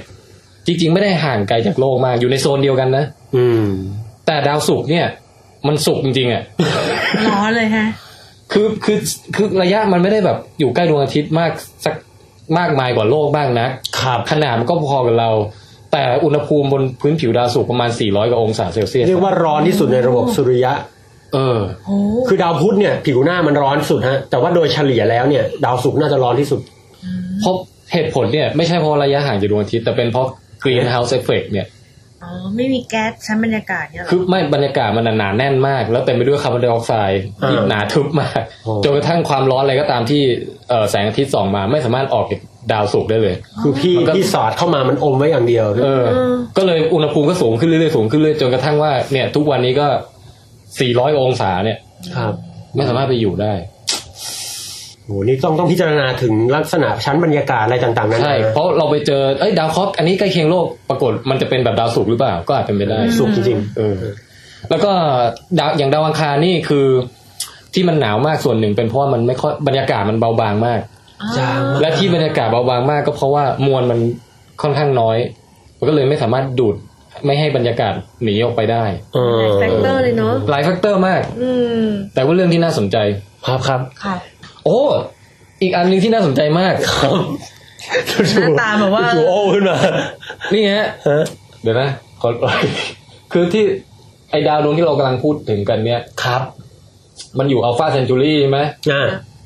ในบรรดาเรื่องนิยายเรื่องแต่งหรือหนังหรือภาพยนตร์อะไรทั้งหลายเนี่ยมักจะชอบสมมุติให้มีดาวเคราะห์อะไรสักดวงหนึ่งอยู่ที่เนี่ยอยู่ที่อัลฟาเซนจูรี่เนี่ยนะยกตัวอย่างเช่นเดี๋ยวอ๋อนี่ฮะรู้จักการ์ตูนเรื่อง Transformer เปล่าที่เป็นหนังด้วยเนี่ยโอเครู้จักครับดาวบ้านเกิดของพวก Transformer อ่ะอยู่ที่ไซเบอร์ตรอนซึ่งก็อยู่ในเนี่ยอยู่ในกลุ่มดาวอัลฟาเซนจูรี่ที่แค่อุณหภูมิขนาดนั้นทำให้เป็นหุ่นยนต์ร่างเป็นเหล็กไปเลยนะฮะแล้วอะไรกันไหมเพิ่งเป็นหนังยอดนิยมเมื่อไม่นานมานี้เองครับอวตารไงอวตารที่มันไปสำรวจกันเนี่ยอวตารเนี่ยดาวเคราะห์นั้นก็อยู่ในระบบอัลฟาเซนจูรี่ดาวนาวีแต่ทำไมอันนึงเป็นหุ่นยนต์เลยเนาะอันนึงตัวฟ้าเลยอย่าอึ้งดิไปไม่ถูกเลยมันอาจจะคนละดาวกันฮะแต่ว่าในกลุ่มนั้นนะมีตอบแทนนิดนึงโอเค exoplanet จบแล้วครับตึ้งโอ้เดี๋ยวนะผมขอตะกี้พี่แทนเปิดให้ดูเว็บเนี่ยนะผมเห็นอะไรบางอย่างครับดาวกรีซ 581G เล็กเนี่ยนะฮะสังเกตว่าเขาจะเขียนไว้ด้วยว่าถูกค้นพบในปี 2010 โดยนักวิทยาศาสตร์จากสหรัฐอเมริกามีธงแปะแต่ถ้าเป็นอันอื่นก็จะมีธงชาติอื่นอังกฤษอะไรต่างๆนานานะฮะซึ่งจริงๆถ้ารัฐบาลไทยอยากจะฝากชื่อธงไทยเข้าไปนี่น่าสนับสนุนเรื่องดาราศาสตร์หรือวิทยาศาสตร์นะฮะนี่ก็เป็นอีกช่องทางหนึ่งนะฮะนั่นแหละสิแต่สมมติถ้าเรามีเทคโนโลยีที่เดินทางไปดาวเคราะห์อื่นได้จริงๆแล้วอะมันจะมีการเคลมกันเปล่าว่าเขาเป็นของประเทศไหนอะไรนั่นเลยฮะหรือว่าถ้าเราอนาคตเราถ้าจะไปถึงจุดนั้นได้เนี่ยมันต้องไม่มีคำว่าประเทศแล้วเฮ้ยอนาคตอาจจะเป็นการล่าอาณานิคมแบบไปล่าดาวกันแทนเลยว่าแล้วไม่รู้เขามีเจ้าของเดิมอยู่ด้วยหรือเปล่าใช่ไหมนี่หนังเอเลี่ยนสนุกเลยอย่างเงี้ยชอบผมได้ยินไม่รู้ว่าจริงหรือเปล่าแต่ตอนนี้มีการซื้อขายที่ดินบนดวงจันทร์แล้วนะครับก็ไม่รู้ว่ามันไปทำเอกสารสิทธิ์กันยังไงเหมือนกันคือคงจะมีจริงๆแต่ว่าคนที่ซื้อเนี่ยก็คือคนเบ้อครับไม่ได้โฉนดจริงๆอะไรอย่างเงี้ยเป็นมันเท่เว้ยเศรษฐีที่ดินมูลครับเคลมกันยังไงไม่รู้ล่ะเก่งกำไรไว้ก่อนนะน่าสนใจครับบุฟเฟ่ต์2เอานีโม่นี่สุดท้ายจริงแล้วของดาวเคราะห์ครับที่เราพูดเนี่ยเรากำลังเน้นไปที่ว่าเราอยากค้นหาดาวที่เหมือนโลกแต่เอาจริงๆอ่ะระหว่างที่เราค้นหาเนี่ยเราก็ไปเจอดาวที่แบบโคตรพิสดารหลุดโลก ที่น่าสนใจ โอ้โห เยอะแยะเหมือนกันเช่นบางดวงเนี่ยดูองค์ประกอบแล้วว่าเป็นเพชรไปสักครึ่งดวงเงี้ย เพชรแบบเพชรเนี่ย เหมือนที่รัสเซียตอนนั้นบอกนั่นน่ะพูดเองก็น่าทึ่งอยู่ดีอะพี่คือเราอาจจะไปอยู่ไม่ได้แต่ว่ามันมีดาวที่แบบทั้งดวงเป็นเพชรอะโอ้เราก็จะเจอดาวอะไรแปลกๆพวกนี้ด้วยอึ้งไปเลยอะอย่างบางดวงเป็นน้ำทั้งดวงเงี้ยครับคือไม่มีทวีปไงแต่เป็นน้ำเหลวๆเนี่ยเป็นเขาเรียก water world คือเป็นทะเลทั้งดาวเลยแล้วแกนกลางก็คือมีดินเป็นแรงดึงดูดให้น้ำมันเป็นวงมีถ้าเกิดลงไปก้นทะเลก็มีพื้นอยู่แต่ว่าไม่มีพื้นส่วนที่โผล่ขึ้นเหนือน้ำเลยคือพูดง่ายๆคือพื้นดินเนี่ยโดนผิวน้ำปกคลุมหมดนั่นน่ะสิทำไมฟังดูเท่จังแรงดึงดูดน้ำมันมีดาวแปลกๆเยอะนะคือมันคงมีเนื้อดาวเหมือนโลกแหละครับเพียงแต่ว่ามันไม่มีแผ่นดินคือง่ายถ้ามีน้ำก็ต้องมีสิ่งมีชีวิตสิก็ไม่แน่ก็น่าสนใจน่าไปดูอ่ะพูดว่าน่าไปดูนี่เหมือนมันอยู่ จังหวัดเลยอะไรอย่างเงี้ยแอร์เอเชียนะฮะมีโปรโมชั่นไปได้นี่น่าสนใจมากมามุกไปอะไรต่อดีแล้วแต่คุณอบันเลยฮะยังเหลือเรื่องยังมีนีโมกับมีด้วงลิงหนามแล้วก็มีเรื่องโฆษณาเบลอสุดท้ายงั้นก็เอานีโมเลยเอานีโมโอเคครับกลับมาคิดเหมือนผมฮะเพราะผมรู้สึกด้วงลึงหนามนี่มันเร้าใจนีโมอันดับแรกมันคือปลาการ์ตูนนั่นเองน่ารักนะฮะแล้วมันก็เป็นการ์ตูนปลาด้วยไอ้ที่คือมันเป็นปลาการ์ตูนแล้วก็เป็นทั้งการ์ตูนปลาด้วยนะฮะเดี๋ยวบางคนนึกไม่ออกไอ้ปลาที่มันมีสีส้มขาวเป็นแถบว่าอยู่ตามดอกไม้ทะเลแบ็คกราวด์นิดนึงก็เนี่ยแหละอย่างที่ป๋องแปงบอกคือมันผิวหนังมันมีอะไรไม่รู้เมือกอะไรที่ปกป้องมันไม่ให้โดนพิษของดอกไม้ทะเลแล้วมันก็เข้าไปแทรกตัวอยู่ในนั้นน่ะก็ศัตรูไม่เข้ามายุ่งทำอะไรเพราะศัตรูโดนหนามโดนพิษดอกไม้ทะเลนี่เป็นสัตว์จำพวกเดียวกับแมงกะพรุนนะเป็นสัตว์เหรอฮะเป็นสัตว์นะเขาเรียกจินตนาการมันเหมือนแมงกะพรุนหงายท้องอ่ะมันก็เลยมีสายนั่นแหละแล้วไอ้สายฟุ้งวูฟของมันเนี่ยก็มีเข็มพิษเหมือนกับแมงกะพรุนเลยคือดอกไม้ทะเลปกติจับปลากินนะครับมันไม่ได้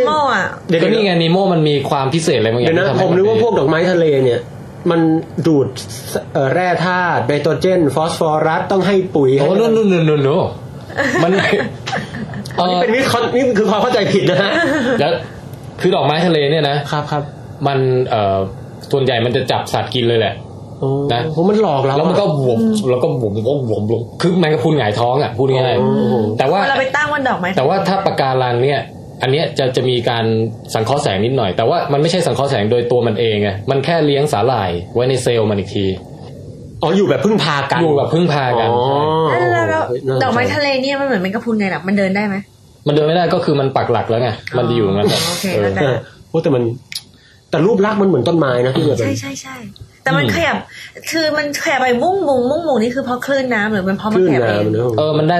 ทั้งสองอย่างมั้งคือทั้งคลื่นบกสะบัดผิวไหวด้วยแล้วก็มันก็ขยับเองได้ด้วยแต่มันเนียนนะพี่นั่นน่ะดิดูน่ารักเชียวตกลงไปสนใจดอกไม้ทะเลมากขอโทษฮะต่อฮะนี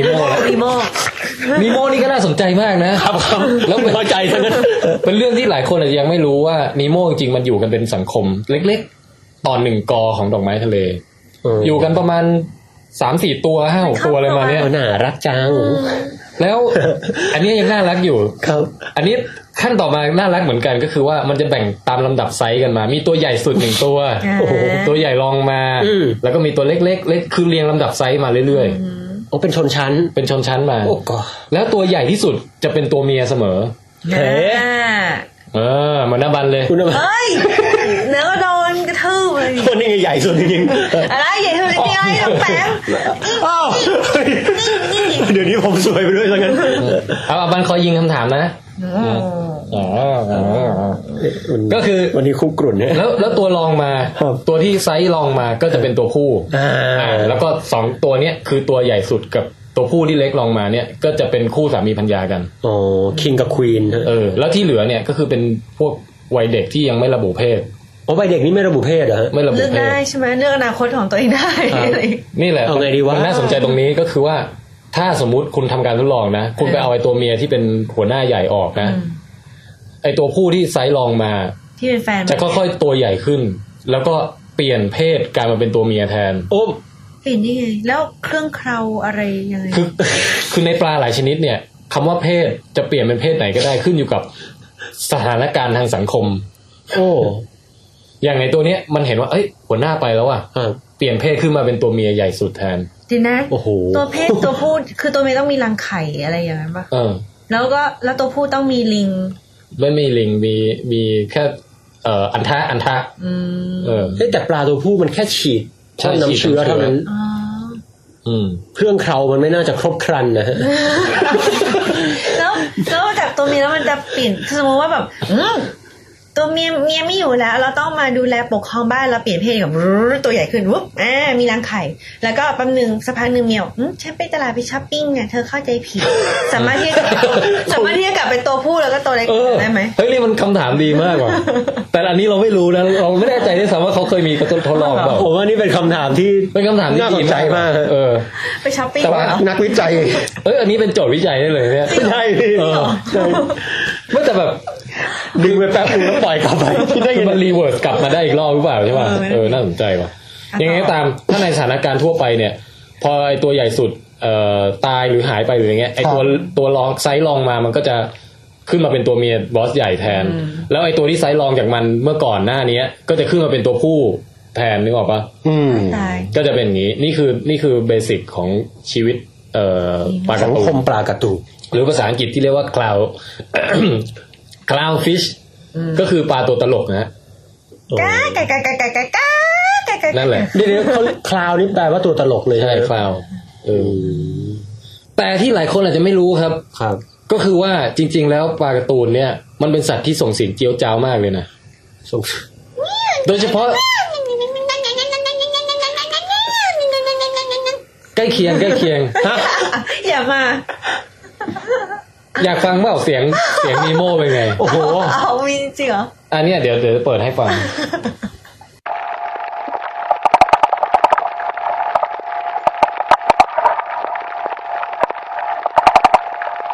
อันนี้แซมเปิลให้ฟังก่อนเสียงเหมือนแบบปืนกลหรืออะไรมากกว่าปุ๊บมันดังมันไม่กักอ่ะมันตุบปรากฏว่าเจ้าปลานีโม่เนี่ยมันสามารถผลิตเสียงได้แล้ววิธีผลิตเสียงของมันเนี่ยก็คือที่เราได้ยินแก๊กๆเนี่ยก็คือการกัดฟันอ่ะเรานึกว่าอะไรวะเหมือนที่พี่หมีชอบเอามือเข้าไปใต้จักรแลแล้วก็แบบปับไม่ใช่เรานึกว่ามันทำแบบคลีบถูกับตัวอะไรไม่ใช่ไหนทำให้ดูดิเนี่ยเหรอไม่ดังต้องจักรแลเปียกๆอย่างนี้ดังไม่ได้ไม่เว้ยมันเป็นการผลิตเสียงที่ไม่ต้องใช้อากาศไงมันคือเอาฟันกระแทกกันอะฟันกระแทกกันแล้วไอ้บรรดาเส้นเอ็นกล้ามเนื้อขานไกลเลยของมันเนี่ยออกแบบมาให้แบบกระจายเสียงออกไปให้ดังที่สุดอะแก๊กๆๆๆอย่างเงี้ยมันมีฟันด้วยเหรอมีแล้วก็ที่เขาค้นพบเนี่ยนักวิจัยเขาไปศึกษาเนี่ยนะครับเขาอยากจะรู้ไงว่ามันคุยอะไรกันเว้ยโอ้โหนี่อย่าบอกนะว่าจะสามารถถอดรหัสได้ก็พอได้อยู่นะโอ้โหภาษาสัตว์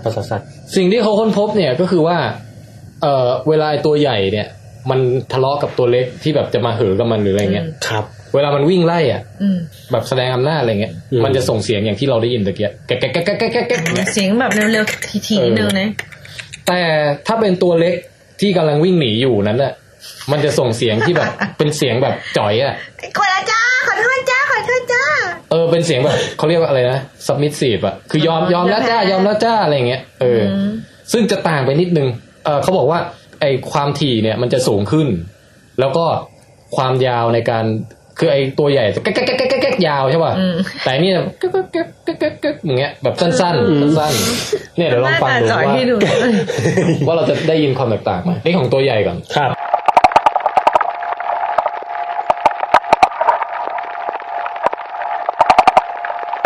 เนี่ยนี่ของตัวเล็ก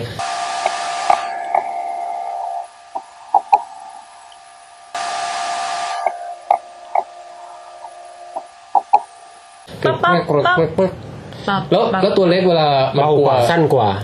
เวลามันกลัวตัวใหญ่มันจะสายหน้าด้วยใช่เมื่อกี้เห็นมันใส่หน้าใช่มันจะมีท่าทางที่แบบไว้สื่อสารกันอ๋อเหรอยอมแล้วกลัวแล้วเนี่ยเขาก็เจอค้นพบว่าอ๋อที่แท้มันอย่างนี้นี่เองเฮ้ยมันเป็นปะสัตว์ฉลาดเหมือนกันนะฮะเนี่ย การสื่อสารกันก็จะเรียกว่าจะฉลาดหรือเปล่าไม่แน่ใจแต่เรียกว่ามีพฤติกรรมซับซ้อนผมควรโอ้ครับผู้ปลาการ์ตูนนี่ตอนแรกนี่ดูเหมือนมันแบบแบ๊วๆไปนะนี่มีแบบน่ากลัวมากเลยก็ครับบอกไปถ้าใครไปดำน้ำอะไรก็สามารถคุยกับมันได้นะการฟันในน้ำเนี่ยอันนึงประโยชน์ของการที่ต้องสื่อสารกันให้รู้ว่าใครใหญ่ใครยอมแล้วจ้าอะไรเงี้ยครับอย่างนึงก็คือมันประหยัดพลังงานในการที่จะต้องมาสู้กันจริงๆไงคือถ้าเราแบบยอมแล้วจ้ายกมืออย่างเงี้ยจบป่ะเราก็ มันก็ไม่ต้องมาสู้กันจริงๆให้มันเหนื่อยซะทุกครั้งไปไงเวลาปลาสู้มันสู้ยังไงวะมันก็วิ่งไล่กัดกันเนี่ยใช้ฟันเงี้ยหรองับแต่มันก็ต้องพลิกตัวอย่างนี้ดิแบบว่าตัวมันเป็นแบนๆใช่เหมือนอีโต้อะวิ่งเข้าหากันแล้วพอจะกัดก็ต้องแบบตะแคงข้างกันเนี่ยแต่ก็ว่าก็ตะแคงข้างงับก็เป็นไปได้อยู่นะโอเคบุฟเฟ่จบแล้วเหรออย่างนี้ฮะหลายคนอาจจะไม่รู้มาก่อนไงว่าปลาเนี่ยสามารถส่งเสียงสื่อสารกันได้ที่สำคัญมันเปลี่ยนเพศได้อันนี้ก็หลายคนอาจจะไม่รู้มาก่อน แต่ทีเนี้ยการส่งเสียงสื่อสารกันในโลกของปลาโลกใต้น้ำเนี่ยจริงๆมีเยอะนะมีปลาหลายกลุ่มเลยที่ทำได้แล้วก็ปลาวาฬแต่นั้นมันไม่ใช่ปลานะครับนั่นไงอีกแล้วแต่ยังไงก็ตามอย่างไรก็ตามนั่นก็เป็นหนึ่งในเสียงที่แบบสื่อสารกันใต้น้ำอ่ะปลากลุ่มอื่นๆอีกหลายชนิดนอกเหนือจากปลาการ์ตูนเนี่ยก็สื่อสารเหมือนกันครับเช่นแต่อย่างปลาการ์ตูนเนี่ยเขาบอกว่ามันใช้เสียงของมันในสถานการณ์ที่แบบทะเลาะกันโดยเฉพาะถึงเวลาแบบจีบสาวอะไรมันไม่ค่อยส่งเสียงอะไรไม่พูดพร่ำทำเพลงครับที่มาของประโยคนี้นะฮะแต่ว่าอย่างปลาอื่นเนี่ยมันจะมีเสียงหลากหลายมีเสียงทะเลาะเสียงประกาศนาเขตเสียงจีบสาวเสียงอะไรเยอะหมดเนี่ยอย่างมีอยู่ตระกูลหนึ่งเขาเรียกว่าโทสฟิชปลาคังคกนะฮะเดี๋ยวเราลองฟังเสียงมันดูไหมฟังดูว่าจะแตกต่างพี่แล้วมันร้องตอนไหนอ่ะเนี่ยเดี๋ยวเราลองหน้าตาแบบนี่นะเสียงมันเป็นอย่างนี้นะเกลียดมากเสียงมันตอนไอ้ซูบนี่ไม่ใช่นะซูบนั่นคือเสียงนักดำน้ำปูดไปกินด้วยปูดเฮ้ยนี่เสียงมันเหรอเนี่ยเสียงปลาคังคกเดี๋ยวลองฟังอันนี้เสียงเสื่อมมากไม่พอดีปูด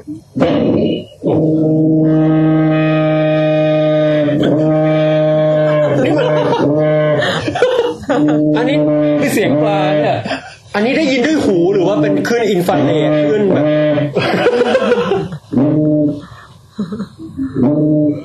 คิดว่าได้ยินด้วยหูนะโอ้ my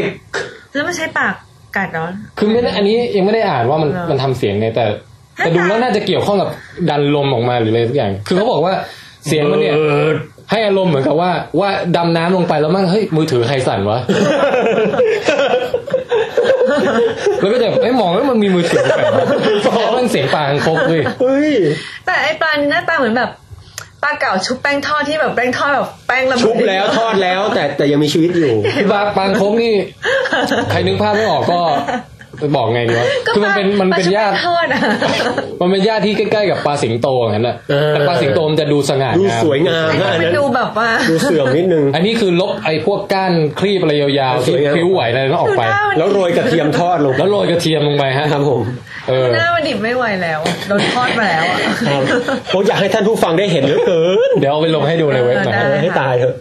โอเคนี่ก็คือเรื่องราวของบุฟเฟ่ที่2เสียงในปลาก็เสียงในปลาเสียงในปลาต่อไปนะบุฟเฟ่3เอาอะไรนะด้วงลิงหนามด้วงลึงฮะลึงพูดให้น่ารักไงลึงฮะลิงต้องเอาให้ชัดนี่คุณพันมองลึงแคสโอเคว่าขอใจยังเขาเบรกก่อนอาบางขยับเข้ามาสิโอ้ยโอ้มันออกมาแล้วอ่ะชุดใหญ่กว่าเดิมด้วยแล้วมันทำไมหนักเนี้ยกะหรี่แสดงว่ามันไม่ใช่เพราะหิวหรืออิ่มแล้วเนี่ยมันเป็นเพราะกินน้ำเว้ยตะกี้เพิ่งกินน้ำมามันล้มเหลวอ่ะครับความพยายามในการไม่เลอที่ล้มเหลวอัดไปแล้วเหรออัดไปแล้วโอ้ยเหมือนกันลูกพี่เราโอเคมาระบายอารมณ์เรื่องที่3ครับลิงหนามลึงหนามฮะเอาง่ายๆก็คือว่าด้วงเนี่ยครับ มันมีลึง แล้วลึงมันก็มีหนาม นี่คือจบแล้วใช่ไหมจบบุฟเฟ่ต์แล้วค่ะ อย่าพูดพร่ำทำเพลงให้ดู มันมีลึงครับ ดูด้วงก่อน ฮะ ด้วงเนี้ยเป็นด้วงที่มันกินถั่วฮะคือในเมล็ดถั่วเลยมันชอบเจาะเข้าไปอยู่ น่ากลัว ด้วงตัวเล็ก อันนี้ ๆไม่แน่ใจว่าคนไทยจะเรียกกันว่ามอดอะไรอย่างนี้เปล่า อ๋อ อ๋อ หรือว่ามอดนั้นมันเป็นเฉพาะเจาะจงอีกกลุ่มหนึ่งไม่แน่ใจเอาเป็นว่าเรียกให้ชัวร์ๆก็คือด้วงถั่ว แต่ว่ามอดนี่คือเจาะข้าวสารแน่นอนอันนี้ นะฮะ อันนี้ก็คือคอนเซปต์คล้ายๆมอดแต่ว่าเจาะถั่ว อืม นะฮะแล้วลึงของตัวผู้เนี่ยมันจะเป็นแท่งขึ้นมาอย่างนี้ฮะ โอ้เชี่ยเดี๋ยวนะ นี่อย่างก็ นี่ให้ดูรูปอยู่นะ ปีศาจแผ่แม่เบี้ย เหมือนอาวุธมากกว่าที่จะเป็นคือถ้าดูตรงปลายลึงเนี่ยมันจะมีหนามแผ่พุ่งออกมาเยอะมาก ครับ ใหญ่ ใช้คำว่าแผ่พุ่ง อาบันพอจะลองอธิบายภาพได้ไหม มันก็ ถึง เป็น กับ เป็นแบบเหมือนมีกระดองอะไรบางอย่าง แล้วก็มี กระดอง กระดอง กระดองเหรอ อ๋อ อ๋อ โอ้โหดิฉันไม่ฮาร์ดคอร์ขนาดนั้น แล้วก็มีแบบอะไรแบบเป็นแท่งหยุยๆขึ้นมา แล้วหลังจากนั้นตรงปลายนี่ก็เหมือนดอกไม้ทะเลอ่ะเยอะๆอ่ะ อ่า เป็นหนามๆพุ่งเต็มรอบ ผมรู้สึกมันเหมือนกับแปลงขัดส้วมอะฮะ แล้วเปลี่ยนไอ้ฝอยขัดส้วมเป็นหนาม รู้สึกว่าไอเนี่ยเหมือนไอที่เดี๋ยวนี้เขาฮิตกันอ่ะไอที่เป็นผ้าเอาไว้เช็ดพื้นเช็ดอะไรที่แบบเป็นผมเช็ดเท้าที่เป็นหนามเยอะอ่ะ ไม่แต่ว่าอันนั้นมันดูแบบอ่อนนุ่มป่ะ แต่นี่มันก็ดูอ่อนนุ่มนะ ไม่แต่ของจริงมันแข็งเลยไง เหรอ คือมันวัสดุเดียวกับเปลือกแมลงอ่ะเปลือกของไอ้ที่ห่อหุ้มร่างกาย วัสดุที่เป็นกระดอง กระดองเหรอเออ ก็คือแข็งเป็นหนามแข็งๆนับเป็นหลายร้อยอันเลยอะอยู่ตรงปลายลึง เดี๋ยวนะฮะ ถ้าเห็นปุ๊บนี่น่าจะเกิดคำถามเลยว่า ถ้าคุณจะใช้ลึงเนี่ย คุณจะมีหนามไปทำเดือยอะไร มัน เป็นคำถามที่ดีนะ เหมือนเวลาขัดพวกคอหานส้วมอะไรเงี้ยป่ะมันเสียบเข้าไปแล้วแบบโอ้โหแบบสะอาดเลยอ่ะ ก็แต่โอเคแล้วตัวเมียเนี่ยก็ สะอาดไง ก็เป็นผู้ที่รับเคราะห์เหมือนกันนะ เพราะเขาเคยทดลองวิจัยในด้วงเนี่ยปรากฏว่าตัวเมียมันแบบช่องของมันเนี่ยถูกครูดถูกข่วน อะไรจนเป็นแผลแบบว่าเลือดซิบๆอะไรแบบ Oh my god บาดเจ็บเลยทีเดียว ใช่ ก็นึกภาพมองแปลงเสียบช่องคลอดเลยตอนเนี้ย ยังครับ คุณพันธ์ นึกภาพถ้าเป็นผู้หญิงก็คือเอาสมมุติเอาไอ้เนี่ยสกอตไบรท์หรืออะไร แคคตัส เอาตะบองเพชรอะอย่างนั้นน่ะที่หนามเยอะๆอะเสียบเข้าไปแล้วก็ชักเข้าชักออกเงี้ย นี่ติดเรทแบบ แล้วเดี๋ยวนะ ในแนวความรุนแรงแล้ว ช่องคลอดแมลงมันอาจจะไม่ได้เป็นเยื่อนุ่มๆก็ได้นะ แต่มันก็สามารถถูกขีดข่วนได้เหมือนกันเลย ไม่ใช่ไฟเบอร์กลาสเลย ครับ เนี่ยฮะก็มีนักวิทยาศาสตร์ที่เขาวิจัยศึกษาเรื่องลึงของด้วงเนี่ย เป็นอะไรเฉพาะเจาะจง แล้วเขาค้นพบพฤติกรรมค้นพบความลึงหนามของมันเนี่ยตั้งแต่หลายปีแล้วล่ะแล้วเขาก็ศึกษาเรื่อยมาจนกระทั่งล่าสุดเนี่ยเขาก็แบบยังศึกษาไม่พอยังต้องศึกษาให้รู้ซึ้งอีก โอ้โห ฮะเขาก็ทดลองฮะ มันสมเป็นเรื่องที่สามจริง คือเดิมเนี่ยเคยค้นพบมาแล้วว่าด้วงไอตัวผู้เนี่ยมีลึงเป็นหนามแล้วก็พอเสียบเข้าไปเนี่ยก็ทำร้ายร่างกายตัวเมียตัวเมียอายุสั้นลงเยอะเลย เฮ้ย คือถ้าผสมพันธุ์ปุ๊บเนี่ยอายุสั้นลงเยอะถ้าเทียบกับแบบว่าเป็นเวอร์จินอะไรเงี้ยนะแล้วก็ นอกจากนั้นเนี่ยตัวผู้ที่ยิ่งมีหนามเยอะและหนามยาวยิ่งปรากฏว่ามีความสำเร็จในการปฏิสนธิไข่สูง อ้าวไม่ยอมเข้ามาเนี่ย ไม่เข้าใจ โอ้โห นั่นน่ะตอนนั้นเจอ correlation แบบนี้เฮ้ยทำไมตัวผู้ที่หนามยาวมั่งแบบมีลูกได้เยอะวะ แต่ตัวเมียอายุสั้นตายเร็วด้วยงง นั่นเหรอน่าสนใจมาก กำลังจะเลยอีกแล้วว่า แกงกะหรี่ ขอบคุณที่บอกนะ กันไว้ แค่พยากรณ์ ลองตดก่อนนะ ว่าแล้วทีนี้การทดลองใหม่ปีนี้เลยเขาก็บอกว่าต้องศึกษาเรื่องนี้ให้รู้แจ้งก็ทำการทดลองหลายอย่างเลยแต่อันที่สำคัญที่สุดที่อยากจะเอามาเล่าเนี่ยก็คือว่าเขาเนี่ยนะถึงกับเอาเทคโนโลยีเลเซอร์มาทดลองแบบตัดลึงไม่ใช่ตัดลึง ยิงหนาม มายิงหนามของลึงเนี่ยเหมือนเวลาเราไปลบรอยขูดขาบนหน้าอะไรเงี้ยนึกไปลบบุหรี่อะไรเงี้ยไม่ใช่ โอ้โหไปลบที่จริงหน้าที่ของสามัญชนไม่จำเป็นต้องคอยปล่อยมุกไปก็ได้นะคอยถามคำถามที่น่าสนใจอะไรอย่างนี้ก็ได้นะไปลบบุรีต่อครับแบบว่าเอาเลเซอร์มาตัดหนามมันทิ้งฮะต่อให้ลองดูครับปล่อยคุณอบันเขาปล่อยมุกไปฮะเนี่ยครับเราจะสังเกตนะฮะว่าอันนี้ให้ดูรูปว่าเนี่ยหนามที่ถูกเลเซอร์ยิงตัดชั่วไปแล้วเนี่ยมันจะสั้นลงสั้นลงเยอะเลยฮะสั้นลงอันแรกแบบดกครึ้มเลยแล้วก็เขาก็ทดลองว่าตัวผู้กลุ่มนึงคัดขนาดตัวมาเท่ากันนะแล้วก็กลุ่มนึงก็คือเล็มหนามมันทิ้งเอาเลเซอร์เล็มหนามมันทิ้งไปเลยจำนวนหนึ่งอีกกลุ่มนึงก็เล็มหนามทิ้งเหมือนกันแต่ว่าเล็มเยอะกว่าเดิมแล้วก็เอามาผสมพันธุ์เลี่ยนเหียนเตียนกับตัวเมียครับแล้วก็ดูว่าตัวไหนเนี่ยสเปิร์มของตัวไหนที่สามารถผสมไข่ได้อย่างมีประสิทธิภาพมากกว่ากันผลก็ออกมาว่าเฮ้ยไอตัวที่ถูกเล็มหนามทิ้งไปเนี่ยมันประสบความสำเร็จน้อยกว่าก็คือเป็นการยืนยันแล้วว่าหนามเนี่ยมันต้องมีประโยชน์มีประโยชน์ในแง่ของทำให้การปฏิสนธิอะไรสักอย่างติดลูกในการติดลูกเนี่ยก็มีหลากหลายทฤษฎีที่เขาสันนิษฐานมาขอสร้างทฤษฎีที่1ครับเอาเลยครับหนามเนี่ยครับมันทำให้หลุดออกยากครับเข้าไปปุ๊บมันจะแบบเผลอหลุดปึ๊ดออกปึ๊ดออกนั่นก็เป็นทฤษฎีหนึ่งฮะคือเกาะเกี่ยวช่องตัวเมียไว้ล็อกไว้เลยเข้าปุ๊บออกยากแล้วทีนี้คือเกี่ยวติดไว้จะได้แหมนานเท่าไหร่ก็ตามใจคุณอะไรอย่างเงี้ยพอเกี่ยวไว้แล้วนะก็เป็นทฤษฎีหนึ่งปรากฏว่าพอไปดูแล้วไม่ว่าหนามสั้นหนามยาวเนี่ยมันใช้เวลาผสมพันธุ์นานเท่ากันก็แสดงว่าไม่ใช่อันนี้แหละปะท่อเราว่านะทฤษฎีของเราคือไอ้หนามเนี่ยมันไปกดปุ่มอะไรของตัวเมียสักอย่างหนึ่งคลิกใช่คลิกปุ๊บโอ้พร้อมเลยที่จะแต่ตัวเมียไม่น่าจะชอบนะก็ไม่ชอบแต่ร่างกายมันแบบเป็นตัวเมียไงโอเคไปแบบกลิกอะไรอย่างเงี้ยก่อนอื่นที่จะไปดูคำตอบเนี่ยลองนึกภาพก่อนว่า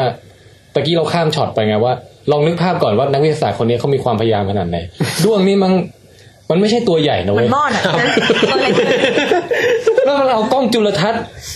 กับเลเซอร์มานั่งแบบตัดหนามที่อยู่บนลึงของด้วงออกทีละเส้นน่ะโอ้งานละเอียดมากมันยิ่งกว่าแบบคนจีนที่แกะสลักเรือสำเภาบนเม็ดข้าวสารอย่างนั้นแหละ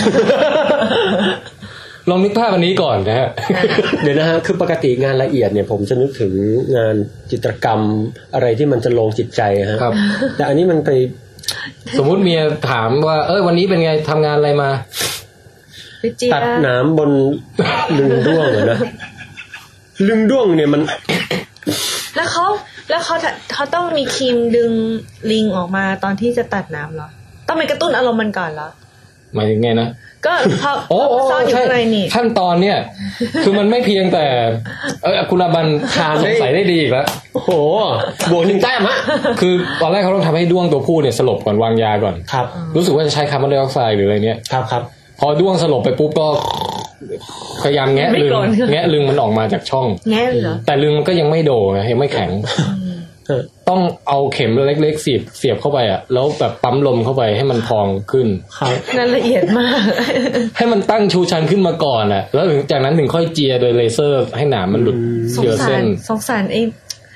น้องด้วงตัวนั้นจังเลยว่ะครับแต่ว่าพอมันฟื้นตื่นขึ้นมามันก็ให้พักฟื้นสักหน่อยสักวัน2 วันค่อยเอาไปผสมกับตัวเมียแล้วมันก็พร้อมออกปฏิบัติงานมันก็พร้อมออกปฏิบัติงานมันอะไรสักอย่างโอเคทีนี้กลับมาที่สมมติฐานของอาบันว่ามันไปคลิกอะไรตัวเมียทั้งอย่างปรากฏว่าอันนี้เขายังไม่รู้ชัดเจนนะครับแต่เท่าที่ดูหลักฐานแล้วเนี่ยสมมติฐานที่น่าจะเป็นไปได้มากที่สุดก็คือ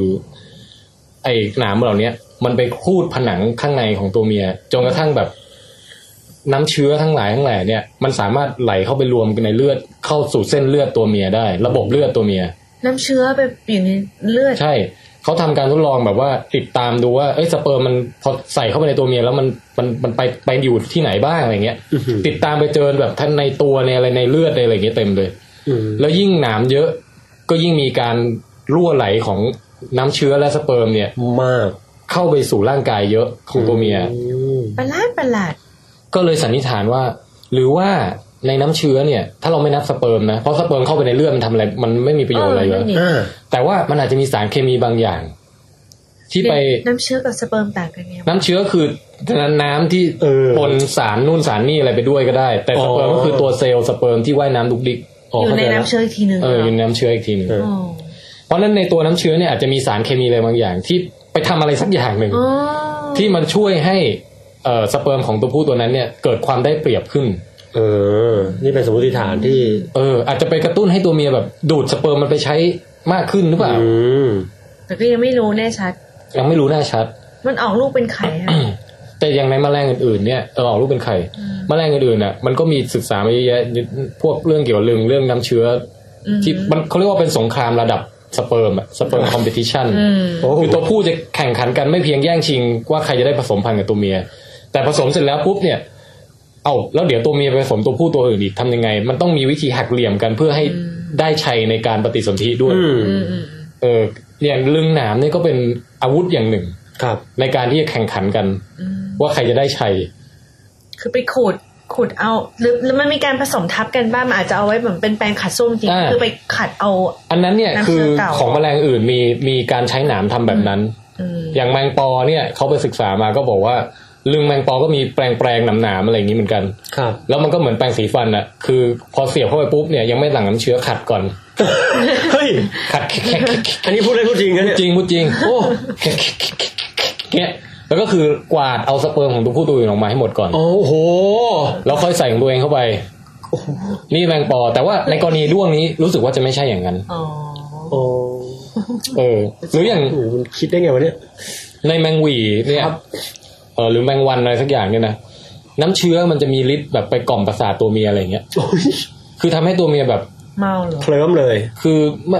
ไม่อยากไปไหนไม่อยากทำอะไรแล้วอะคือถ้าไม่งั้นถ้าไม่มีฤทธิ์ตรงนี้ใช่ไหมยาตรงเนี้ยมันก็จะไปผสมกับตัวผู้ตัวอื่นต่อแมงหวีก็มีดุกดิกอะไรอย่างเงี้ยด้วยมั้งเนาะ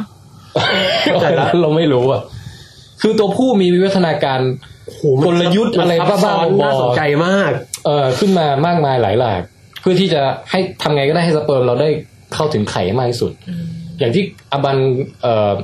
เคยเอามาเล่าเรื่องแมงมุมบ้างอะไรบ้างที่ตัวเมียอุดตัวเองเนี่ยแต่มันเป็นฝั่งตัวเมียใช่ไหมจริงๆอันนี้ฝั่งตัวเมียก็มีกลยุทธ์ต่อต้านตัวผู้เหมือนกันนะเหรอเพราะว่าตัวเมียมันก็ไม่ค่อยอยากจะโดนจึกแทงทะลุจิ๋มเท่าไหร่ไม่ค่อยอยากจะโดนลึงหนามเท่าไหร่อ่ะคงไม่มีใครต้องการนะหรอมันรู้สึกมันเสียเปรียบไงก็ไม่รู้อ่ะแต่ตัวเมียก็มีวิวัฒนาการสองอย่างก็คือหนึ่งคือผนังไอช่องรับสเปิร์มของมันเนี่ยจะค่อนข้างหนาแล้วก็สามารถซ่อมแซมตัวเองได้โอ้โหคือพร้อมโดนครูดปุ๊บก็แบบแหมซ่อมแซมสร้างเป็นเนื้อเยื่อแผลเป็นอะไรขึ้นมาเงี้ยแล้วก็พร้อมจะไปมีอะไรอีกรอบได้เงี้ยเฮ้ยมันธรรมชาตินี่มันแต่ถึงยังไงก็ตามตัวในแง่พฤติกรรมตัวเมียก็ไม่ค่อยอยากจะผสมพันธุ์กับตัวผู้นานๆเพราะมันอาจจะนะคือไม่รู้ว่ามันรู้สึกเจ็บเปล่าแต่ว่ามันคงจะในทางวิวัฒนาการมันคงจะต้องทำอะไรบางอย่างที่ให้เกิด damage น้อยที่สุดมีความเสียเปรียบเชิงคนพอตัวผู้มาปุ๊บเนี่ยมันจะแบบไม่ยอมให้ทำอะไรนานมันจะเอาขาหลังถีบเนี่ยลองดูท่าผสมพันธุ์ของมันนะตัวเมียจะคอยเอาขาหลังถีบยันตัวผู้ไม่ให้แบบมึงออกไปได้แล้วอย่างเงี้ยโอ้เฮ้ยมันตลกว่ะคาราเต้คือนอกจากจะเป็นสงครามระหว่างตัวผู้ด้วยกันเองแล้วเนี่ยครับยังเป็นสงครามระหว่างตัวผู้กับตัวเมียด้วยอย่าไปได้แล้วนี่เนี่ยเอสมันเอสนี่คือชื่อเป๊ปซี่เปลี่ยนใหม่แล้วด้วยฮะต่อครับคุณอบันคงมาเรื่อยๆครับคนกำลังอินเลยคุณอบันคุณอบันนี่คือแบบว่าบางทีก็มาแบบคำถามโคตรดีอ่ะแต่บางทีมันก็มามุกแบบเอสอย่างเงี้ยคือคาดเดายากมากนะฮะก็ให้เป็นตนตัวเองนี่โอเคทีนี้เรื่องราวของด้วงเนี่ยอาจจะรู้สึกเหมือนว่าห่างไกลจากคนเราโหไกลมากครับพี่แต่ครับจริงๆแล้วในโลกของสัตว์เลี้ยงลูกด้วยนมเนี่ยหรือสัตว์มีกระดูกสันหลังโดยกว้างๆเนี่ยนะก็มีตั้งหลากหลายสายพันธุ์มากที่วิวัฒนาการลึงหนามขึ้นมาคงไม่ใช่คนนะเอาอย่างแรกก่อนหลายคนที่เลี้ยงสัตว์แมวน้องแมวมีฮะมี น้องแมวเนี่ยลิงของเขาจะเป็นโคนสามเหลี่ยม ลึงไม่ใช่ลิง พูดก็ได้ว่าลึงเป็นคนสามเหลี่ยมเหมือนคนจราจรอย่างนั้นน่ะแล้วก็จะเป็นปุ่มน้ำๆแล้วชอบคุณอบันรู้ได้ไงขอโทษแหมแมวของเขาก็เล่นแล้วคุณไปดูก็เล่นคุณไปเล่นนี่ไงฮะนี่คือรูปของอย่างนี้เลยปิกาจูแมวนะครับน่ารักมองเนี่ยมันจะไกลนิดนึงแต่ว่าถ้าไปดูใกล้จะเห็นว่ามันมีหนามเล็กๆออกมาเดี๋ยวถ่ายรูปให้ดูก็ได้แล้วหนามเนี่ยมันจะชี้ย้อนสอนอ่ะคือถ้าเรามือรูดเนี่ยมันก็จะแบบหนามจะเกี่ยวมือเราอย่างเงี้ยจะสังเกตว่าลึงแล้วถ้าเลยพูดต่อไม่ถูกทำไมอ่ะปองแปงกำลังอึ้งกับลึงแมวหนามลึงแมวไม่เคยลองไปจับแมวตอนจัดแถวที่เชียงใหม่ดูปริ้นโอเคฮะลองปริ้นดูนะฮะครับที่บ้านใครมีแมวลึงเป็นหนามใช่แล้วหนามพวกนี้มันจะมีลักษณะวัสดุที่ทำให้เกิดหนามเนี่ยมันจะเป็นวัสดุเดียวกับเล็บอย่างเงี้ยแข็งหยาบๆหน่อยใช่เล็บหรือขนหนวดแมวอย่างเงี้ยนึกออกว่ามันจะแข็งหน่อยเคราตินอ่ะครับอย่างนั้นอ่ะว้าวทีนี้ในถ้าใกล้เคียงคนเข้ามาคู่เลยที่จริงหนามลึงในแมวนี่ก็ยังไม่แน่ใจว่ามันมีหน้าที่อะไรครับ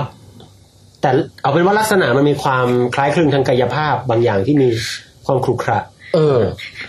แล้วคุณขำอะไรครับคุณอบันก็ฟังก์ชันเหรอไม่รู้ฟังก์ชันเดี๋ยวค่อยไปตัดออกไอ้ตอนไมเคิลน่ะจากการน่ะเฟลิสก็มันไม่สัมผัสที่ดีกว่าไม่จริงๆนะคือมันเห็นแล้วตัดออกคือเขาบอกว่าไม่แน่ว่ามันอาจจะกระตุ้นให้ตัวเมียเนี่ยรู้สึกเสียวกระสันมากกว่าพอเสียวกระสันมากกว่าเนี่ยการดูดน้ำเชื้อเข้าไปถึงเข้าไปในอะไรนะท่อนำไข่เข้าไปในมดลูกอะไรเงี้ยมันเกิดมากกว่าก็ไม่แน่แต่ว่าในแง่แบบถ้าจะเป็นลักษณะเดียวกับแมลงนี่ในแง่แบบไปครูดเอาสเปิร์มเก่าออกมานี่คิดว่าไม่น่าใช่หรือจะล็อกให้เข้าที่อย่างเงี้ยก็ไม่น่าจะล็อกอยู่ก็อาจจะพอได้นิดหน่อยนะแต่แต่มันไม่น่าจะมีฟังก์ชันตรงนั้นมากนะคุณอบันอยากบอกว่าอะไรฮะไม่มีอะไรค่ะกำลังครับฮะถ้ามาในลิงฮะลิงอันนี้ลิงมังกี้นะฮะมังกี้คุณอบันพูดคำว่าลิงจนผมนึกว่าลิงเป็นลึงแล้วเนี่ยถ้ามาในลิงและครับและเอฟชิมแปนซีกอริลลาไม่น่าเป็นโบโนโบอุรังอุตังชะนีอะไรพวกนี้ก็มีความหลากหลายของสรีระลึงครับนะฮะคือถ้าเราดูไดอะแกรมนี้สรีระลึงของลิงโอ้ยในสุดก็เลยครับ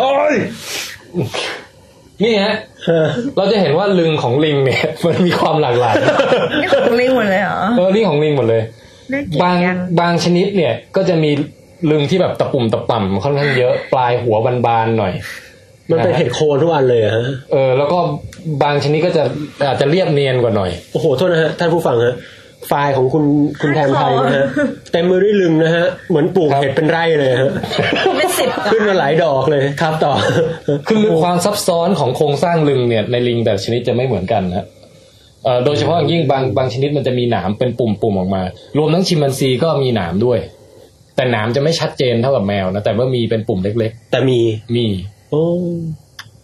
คนเราเนี่ย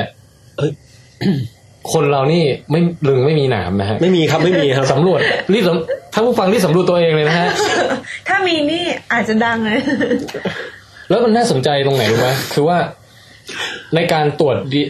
Human Genome Project อะไร Chimpanzee Genome Project อะไรพวกเนี้ยครับที่ตรวจรหัส DNA แล้วเข้ามาเทียบกันปรากฏว่ามันมียีนตัวหนึ่งของคนน่ะที่ถูกลบทิ้งไปแต่ยังคงมีอยู่ในสัตว์อื่นๆในสัตว์เลี้ยงลูกด้วยนมอื่นๆนั่นคือยีนนี้ทำให้เกิดหนามที่ลึงซึ่งเป็นยีนตัวเดียวกับที่ทำให้เกิดหนวดแบบหนวดแมวอะหรือว่ามันผ่าน natural selection คือมนุษย์เพศหญิงจะไม่เลือกผสมพันธุ์กับมนุษย์เพศชายที่มีหนามก็เลยไม่ค่อยมีแต่ว่าถ้าเราลองสังเกตถุงยางทุกวันนี้มันก็จะชอบมีขรุขระไหมยังไงขรุขระใช่ไหมจริงๆผู้หญิงน่าจะชอบมากกว่าด้วยซ้ำป่ะน่าสนใจนะวัฒนธรรมการปรับเปลี่ยนลึงโดยการ artificial ไม่รู้ล่ะ รายการเราเจาะลึกนะฮะ ตรงนี้ถือเป็นวิทยาการเป็นความรู้นะครับ เยาวชนเริ่มฟังไม่ได้ขึ้นเรื่อยๆ แต่มันมีวิชาการแฝงอยู่นะคือว่าเรื่องกระดาษกันเล็กไหนแล้ววะก็มีคือยีนมันกันบ้างคือเปรียบเทียบ DNA ของคนกับชิมแปนซีเนี่ยตอนแรกนึกว่าจะเจออะไรแบบสิ่งที่ทำให้มนุษย์ฉลาดจากเอฟอะไรเงี้ยก็เจอว่าเฮ้ยมันมียีนตัวหนึ่งที่ควบคุมขนาดสมองเว้ยครับโอ้นี่น่าสนใจอันนี้น่าสนใจแล้วก็ดันมาเจออีกอันหนึ่งนี่แหละคือยีนที่ควบคุมหนามลึงเนี่ยคือเป็นหนึ่งในความยูนิคของมนุษย์นะที่ลึงเรียบเนียนเนี่ยแล้วก็เราจะอธิบายอย่างไรฮะเกิดอะไรขึ้นไปดูในโลกของลิงโดยรวมๆเนี่ยครับแต่ไหนแต่ไรมาเนี่ยทฤษฎีนี้มีมานานแล้วนะเขาก็จะบอกว่าหนามลิงเนี่ยมันมักจะปรากฏในสปีชีส์ของลิงที่คล้ายๆว่ามีการสัมสอนเยอะตัวเมียก็มั่วตัวผู้เยอะอะไรอย่างเงี้ยตัวผู้นี่ก็จัดกันเต็มฟีเจอริ่งกันครับยิ่งสัมสอนเท่าไหร่อวัยวะเพศขององคชาตของตัวผู้ยิ่งมีหนามยิ่งซับซ้อนยิ่งหัวเห็ดบานมีเหลี่ยมมีอะไรโบโนโบนี่มาสมมั่วเลยนี่ต้องยิ่งฟีเจอร์ต้องเดียวกันเลยเดี๋ยวก่อนจะไปถึงโบโนโบแล้วก็แต่พอมาดูพวกลิงที่คล้ายๆว่าผัวเดียวเมียเดียวมากกว่าหน่อยอวัยวะเพศมันจะหนามน้อยกว่าหรือมนุษย์เป็นอย่างนั้นไงหรือเปล่าก็เนี่ยเขาสันนิษฐานเขาก็สันนิษฐานเบื้องต้นว่าหรือว่า ไอการที่หนามลึงหายไปเนี่ยมันเป็นส่วนหนึ่งของวิวัฒนาการที่เขาเรียกอะไรเกี่ยวข้องเกี่ยวโยงกับ mating system อ่ะคือว่าถ้าเริ่มมีการจับคู่กันเป็นหัวเดียวเมียเดียวอยู่กันนานๆปุ๊บเนี่ยนะมันก็จะเหมือนกับผลักดันให้เกิดวิวัฒนาการรูปลักษณ์ของลึงที่เปลี่ยนไปตรรกะมันเป็นยังไงบ้างก็คือว่าอย่างที่บอกหนามลึงเนี่ยมันอาจจะมีส่วนในการช่วยแข่งขันในระดับสเปิร์มอะไรเงี้ยแต่พอเป็นหัวเดียวมีเดียวแล้วปุ๊บการแข่งขันอาจจะลดต่ำลงไม่จำเป็นต้องมีหนามแล้วเป็นไม่ได้หรืออีกทฤษฎีหนึ่งเขาบอกว่าไอ้หนามลึงเนี่ยถ้าเป็นในชิมแปนซีอย่างเงี้ยมันเป็นจุดรวมของปลายประสาทอะตรงหนามเนี่ยคือจะเป็นจุดที่เสียวมากของตัวผู้เป็นรูปคึงหนามมันเนี่ยมันจะเสียวมากแล้วก็มีส่วนทำให้หลังเร็วยิ่งเสียวก็หลังเร็วครับผมแต่ในคนเนี่ยพี่แทนทำท่าซะร่วมรักนานกว่าส่วนหนึ่งอาจจะเป็นเพราะไม่มีหนามที่ลึงมันเลยไม่เสียวมากยืดเวลาในการมีความสัมพันธ์ในการสัมพันธ์เริ่มพูดไปก็เริ่มหน้าแดงกันไปแต่ละคนก็บอกว่าเขาก็บอกว่านี่อาจจะเป็นส่วนหนึ่งของพฤติกรรมที่นำแบบเปลี่ยนจากการแบบมั่วซั่วแบบไม่มีการจับคู่กันเป็นสามีภรรยาเนี่ยมาสู่การแบบเข้าคู่กันในระยะยาวมากขึ้นร่วมรักก็นานขึ้นอะไรอย่างเงี้ยเขาก็สันนิษฐานว่าอย่างนี้แต่ขณะเดียวกันก็มีอีกฝ่ายหนึ่งคือนี่เป็นภาพเป็นภา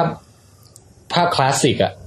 ที่ไม่ว่าคุณจะไปอ่านอาร์ติเคิลไหนเนี่ยก็จะมีหรือข่าวตามเว็บไซต์ทั่วไปเลยเขาก็จะพูดอย่างนี้แต่ว่าเอาจริงๆอ่ะทฤษฎีนี้มันไม่หลักฐานมันไม่ได้สนับสนุนหนักแน่นมากสักเท่าไหร่มันมีข้อยกเว้นเยอะเลยเพราะว่าถ้าเราไปดูในโลกของลิงเนี่ยตามที่เล่ามาเนี่ยสมมติฐานก็คือว่าเอาอย่างนี้ถ้าลึงของลิงไหน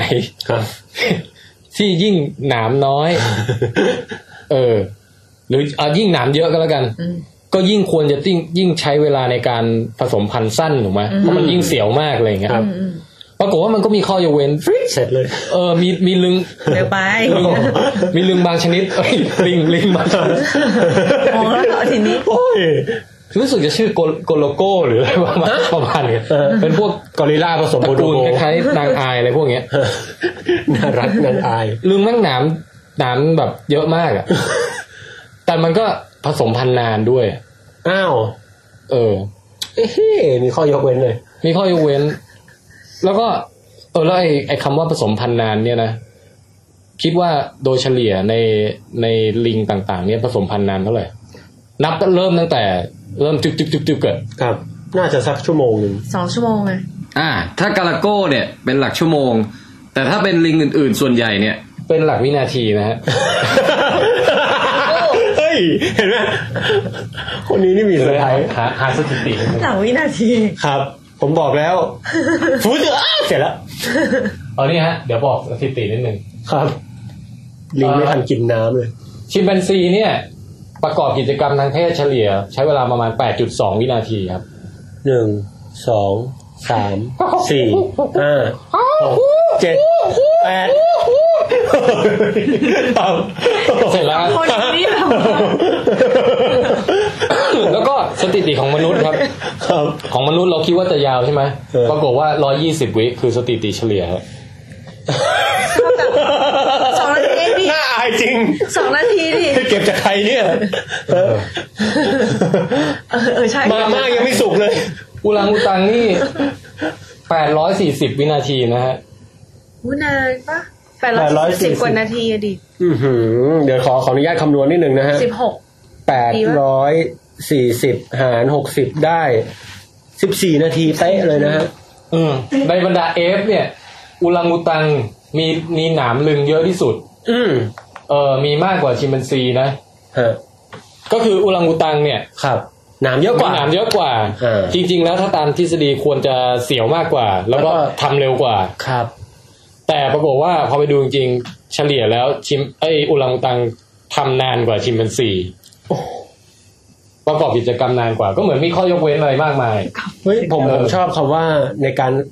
โดยเฉลี่ยแล้วอะฮะแปลว่าคุณต้องไปจับเวลามันหลายๆตัวแล้วก็หาค่าเฉลี่ยนี่ฮะดูเป็นงานที่แล้วมันรู้สึกเสียวนานกว่าด้วยอย่างเงี้ยเหรอ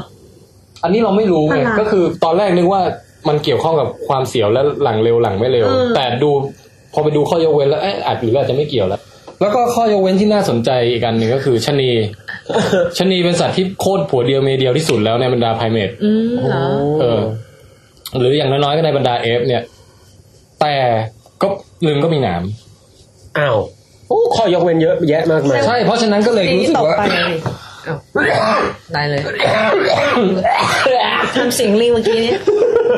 แสดงว่าทฤษฎีน่าจะตกไปอ่ะใช่นั่นก็เลยก็คืออย่างอธิบายไม่ได้ยังมีเรื่องที่ต้องคาดเดากันต่อไปว่าอะไรเป็นปัจจัยให้คนเราไม่มีหนามลึกตกใจจังหวะนี้อะไรเป็นปัจจัยที่ทำให้คนเราเนี่ยเมื่อเวลาผ่านไปได้สูญเสียหนามลึงไปจากบรรพบุรุษที่เคยมีมาก่อนผมขอสรุปได้เลยว่าหลามนึงเนี่ยฮะเป็นเรื่องที่เป็นปริศนาอย่างหนึ่งทางชีววิทยาถูกไหมครับเป็นปริศนาอย่างหนึ่งฮะโอ้แต่พูดในแง่เจเนติกคือในแง่วิวัฒนาการว่าทำไมมันถึงเป็นอย่างนั้นอย่างนี้ยังเป็นปริศนาอยู่แต่ในแง่เจเนติกเนี่ยค่อนข้างชัดเจนแล้วว่ายีนตัวไหนนะที่ทำให้เกิดหนามลึงขึ้นมาอะไรอย่างเงี้ยนะแล้วก็ที่น่าสนใจมากๆคือว่าไอ้รหัสในการสร้างหนามลึงเนี่ยยังคงอยู่ใน DNA ของมนุษย์เราแต่ไม่ถูกแอคทีฟไม่ถูกแอคทีฟไอ้ส่วนที่ทำให้แอคทีฟมันคือมันถูกลบทิ้งไประหว่างระยะเวลาวิวัฒนาการที่ผ่านมาน่าสนใจอย่างไรก็ตามครับอาจจะมีคนบางคนผู้ชายบางคนที่ไอ้ส่วนเนี้ยมันดันกลับมาแอคทีฟใหม่ขึ้นมาอีกรอบนึงก็ไม่แน่ไม่ใช่ไม่แน่ครับมันแน่ครับมันมีฮะต้องมีมันมีเคสที่เขาเจอมาแล้วฮะคือจากกล้วยเป็นทุเรียนอย่างนี้จากกล้วยในกลายเป็นทุเรียนแต่ทุเรียนหนามเล็กๆนะฮะหนามจะมันจะน้อยหนาคือถ้าเราเห็นปุ๊บเนี่ยเราจะไม่คิดว่าเราจะไม่อยากจะเรียกมันว่าหนามด้วยซ้ำอะเรียกมันว่าตุ่มๆอะไรเงี้ยน้อยหนาสิวน้อยหนาอะไรวะน้อยหนาไงไม่นั่นมันตุ่มเกินไปเว้ยไม่แต่แบบนึกภาพแบบเหมือนเป็นสิวขึ้นมาอยู่บนหัวเลยแต่มันไม่ใช่สิวไงมันคือเหมือนกับเป็นตุ่มแข็งอะถามคำนี้ครับมีรูปไหมครับรูปนี่อยากจะดูหรอคะเฮ้ยผมอยากเห็นนะจริงเหรอรูปนี่ก็คิดว่าน่าจะมีนะฮะเดี๋ยวลองดูนะผมว่าน่าสนใจมากเรื่องนี้คือเรื่องราวของลึงเนี่ยยังมีให้เล่ากันได้อีกไม่รู้จบฮะวันนี้เราเอาแค่เรื่องหนามลึงก่อนโอเคมันยังมีความซับซ้อนของลึงเช่นแบบว่างูเนี่ยลึงเป็นรูปตัววายลึง2แฉกเต่าอย่างเงี้ยลึงเต่าลึงอะไรแบบเยอะแยะมากมายหลากหลายรูปแบบเต็มหมดค่อยเก็บมาเล่ามาฝากวันหลังคือเป็นแพชชั่นของคุณใช่ไหมมันเรื่องน่าสนใจในทางวิวัฒนาการไงคือแต่เวลาอธิบายให้คนอื่นฟังนี่มันพูดยากว่าทำไมถึงชอบเลย มันไม่ใช่ชอบในแง่แบบโอ้โหตอนก่อนตุ๊กตาลึงทุกคืนอะไรอย่างนี้ดิ แต่มันเป็นปรากฏการณ์น่าสนใจว่าทำไมจึงเกิดความหลากหลายเหล่านี้ขึ้นใช่แล้วอย่างไอ้ด้วง ถ้ากลับมาที่ด้วงเนี่ยด้วงมันหายง่วงเลยดูภายนอกเนี่ยหน้าตาเหมือนกันหมดเลยนะแต่แยกชนิดที่ลึงเนี่ยแหละลึงรูปร่างต่างกันเขาต้องคอยไปส่องดึงปลิ้นออกมาอย่างเนี่ยเดี๋ยวให้ดูมีอยู่ชนิดหนึ่งเป็นญาติกับไอตัวลึงหนามที่บอกเนี่ยคราวนี้เป็นลึงเขี้ยวครับน่ากลัวมีเขี้ยวอยู่ที่ลึงอ้าวอย่างกับเอเลี่ยนเลยเนาะเนี่ยอย่างเงี้ยมันน่าสนใจไงว่าด้วยสภาวะแข่งขันที่แตกต่างกันไปเนี่ยมันผลักดันให้วิวัฒนาการเกิดอะไรแปลกๆขึ้นมา แล้วก็ทำให้เกิดแตกเป็นสายพันธุ์ต่างๆที่มีอวัยวะเพศไม่เหมือนกันอย่างเงี้ยเปิดมาแล้วค้างเลยเมื่อกี้อันนี้ค้างกว่าอีกจิงโจ้มีลึงปลาย2แฉกครับนั่นคือลิงเหรอจิงโจ้ลึงของจิงโจ้แล้วก็ที่จริงมันมีสัตว์พวกตระกูลคล้ายๆใกล้ๆพวกตุ่มปากเป็ดอะไรเงี้ยเรียกว่าตัวอีคิดนาอันนั้นลึง4แฉกเป็นเหมือนไปซื้อท่อ PVC มาแล้วมันแตกออกเป็น4ปลายแล้วเป็น4แฉกนี่คือหมายถึงว่าเวลาเขาพ่นน้ำเชื้อเนี่ยจะออกมาทั้ง4แฉกนั่นเลยป่ะอันนี้เราไม่รู้แล้วเราเก็บมาเล่าคราวต่อไปครับแต่ว่าหัวเทียนอะไรนะเขาเรียกหัวเทียนหลายหัวเทียนอ่ะอันนี้ฮะจะทิ้งท้ายด้วยนี้ที่ออสเตรเลียเนี่ยชาวเผ่าอะบอริจินเขามีบันทึกไว้ว่ามีธรรมเนียมการผ่าลึงให้ออกเป็น2ซีกของมนุษย์เหรอเนี่ยฮะดูรูปนี้นี่ของมนุษย์เหรอนี่ของมนุษย์โอ้ก็คือว่าเขาจะค่อยๆผ่าไปทีละนิดแล้วแบะมันออกเหมือนอะไรวะฟุตลองเหมือนแล้วแบะจนกระทั่งว่าไอสิ่งที่เป็นเส้นตรงกลางที่โผล่มาคือท่อปัสสาวะที่อยู่ข้างในกล้ามเนื้อเจ็บปะดิเจ็บดิแล้วทำไมพี่ประวันครับคลิปก็เจ็บแล้วถ้าดูเรื่องราวต่างๆนานาโอ้โหอันนี้มันนี่เขาผ่าเลยอ่ะโทษนะฮะท่านผู้ฟังฮะนึกถึงฟุตลองแล้วคุณเอามีดแซะตรงกลางรูดมันคว้านคุยแล้วเวลามันขยายตัวมันก็จะแผ่เป็นผมไม่อยากเกิดตรงนั้นแล้วเป็นธรรมเนียมบ้าบออะไรไม่รู้แล้วก็มีนักอะไรมนุษยวิทยาเขาสันนิษฐานว่าเฮ้ยหรือว่าเรียนแบบจิงโจ้เปล่าเพราะจิงโจ้มันเป็นลึง2แฉกเนี่ยเลยผู้ชายอยากจะเป็นเหมือนจิงโจ้เปล่าเลยได้เหรอก็ไม่รู้อ่ะคือมันแปลกประหลาดมากอ่ะมองไปถึงกับแผลสดนั่นแหละยังไงก็ตามครับเนี่ยแหละเรื่องราวอันน่าตื่นตาตื่นใจของในโลกของลึงโอเคฮะดีใจที่ได้เปลี่ยนเรื่องอ่ะครับโอ้โหเฮ้ยมันน่าสนใจมากพี่นักฟิสิกส์ดูดาวอะไรนี่มันไม่เคยมีดาว7แฉกดาวมีหนามมีขนเลยมันกลมๆเหมือนกันนะฮะอนุภาคก็มีแต่อะไรนี่มันหลากหลายน่าสนใจมากผมว่าใช่คือชีวะนี่มันจะฟินตรงที่ว่า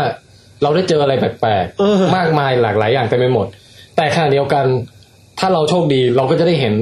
ไอเหตุผลที่อยู่เบื้องหลังที่ก่อให้เกิดความหลากหลายประเภทต่างๆเหล่านั้นโอ้โหเนี่ยฮะท่านผู้ฟังครับว่ามันมีรูปแบบที่ซ่อนอยู่ในแล้วคุณจะมองลึงเปลี่ยนไปครับผมครับก่อนอื่นไม่ต้องอะไรมากลองกลับไปเช็คของตัวเองก่อนว่ามีหนามหรือเปล่านะฮะคุณอาจจะเป็นประชากรส่วนน้อยนะใช่ไหมที่ยังคงแอคทีฟอยู่แล้วถ้ามีผลอย่างไรต่อชีวิตคู่อะไรอย่างนี้ก็เขียนกันบ้างเขียนกันมาแล้วบอกกันบ้างเราจะเอามาอ่านออกรายการเราจะเชิญแขกรับเชิญในรายการเชิญแขกมันน้องข้าวตูเราจะทำคลิป YouTube นะฮะโปรดติดตามฟังวิดแคสครึ่งหลังต่อได้ในเร็วๆวันนี้ครับ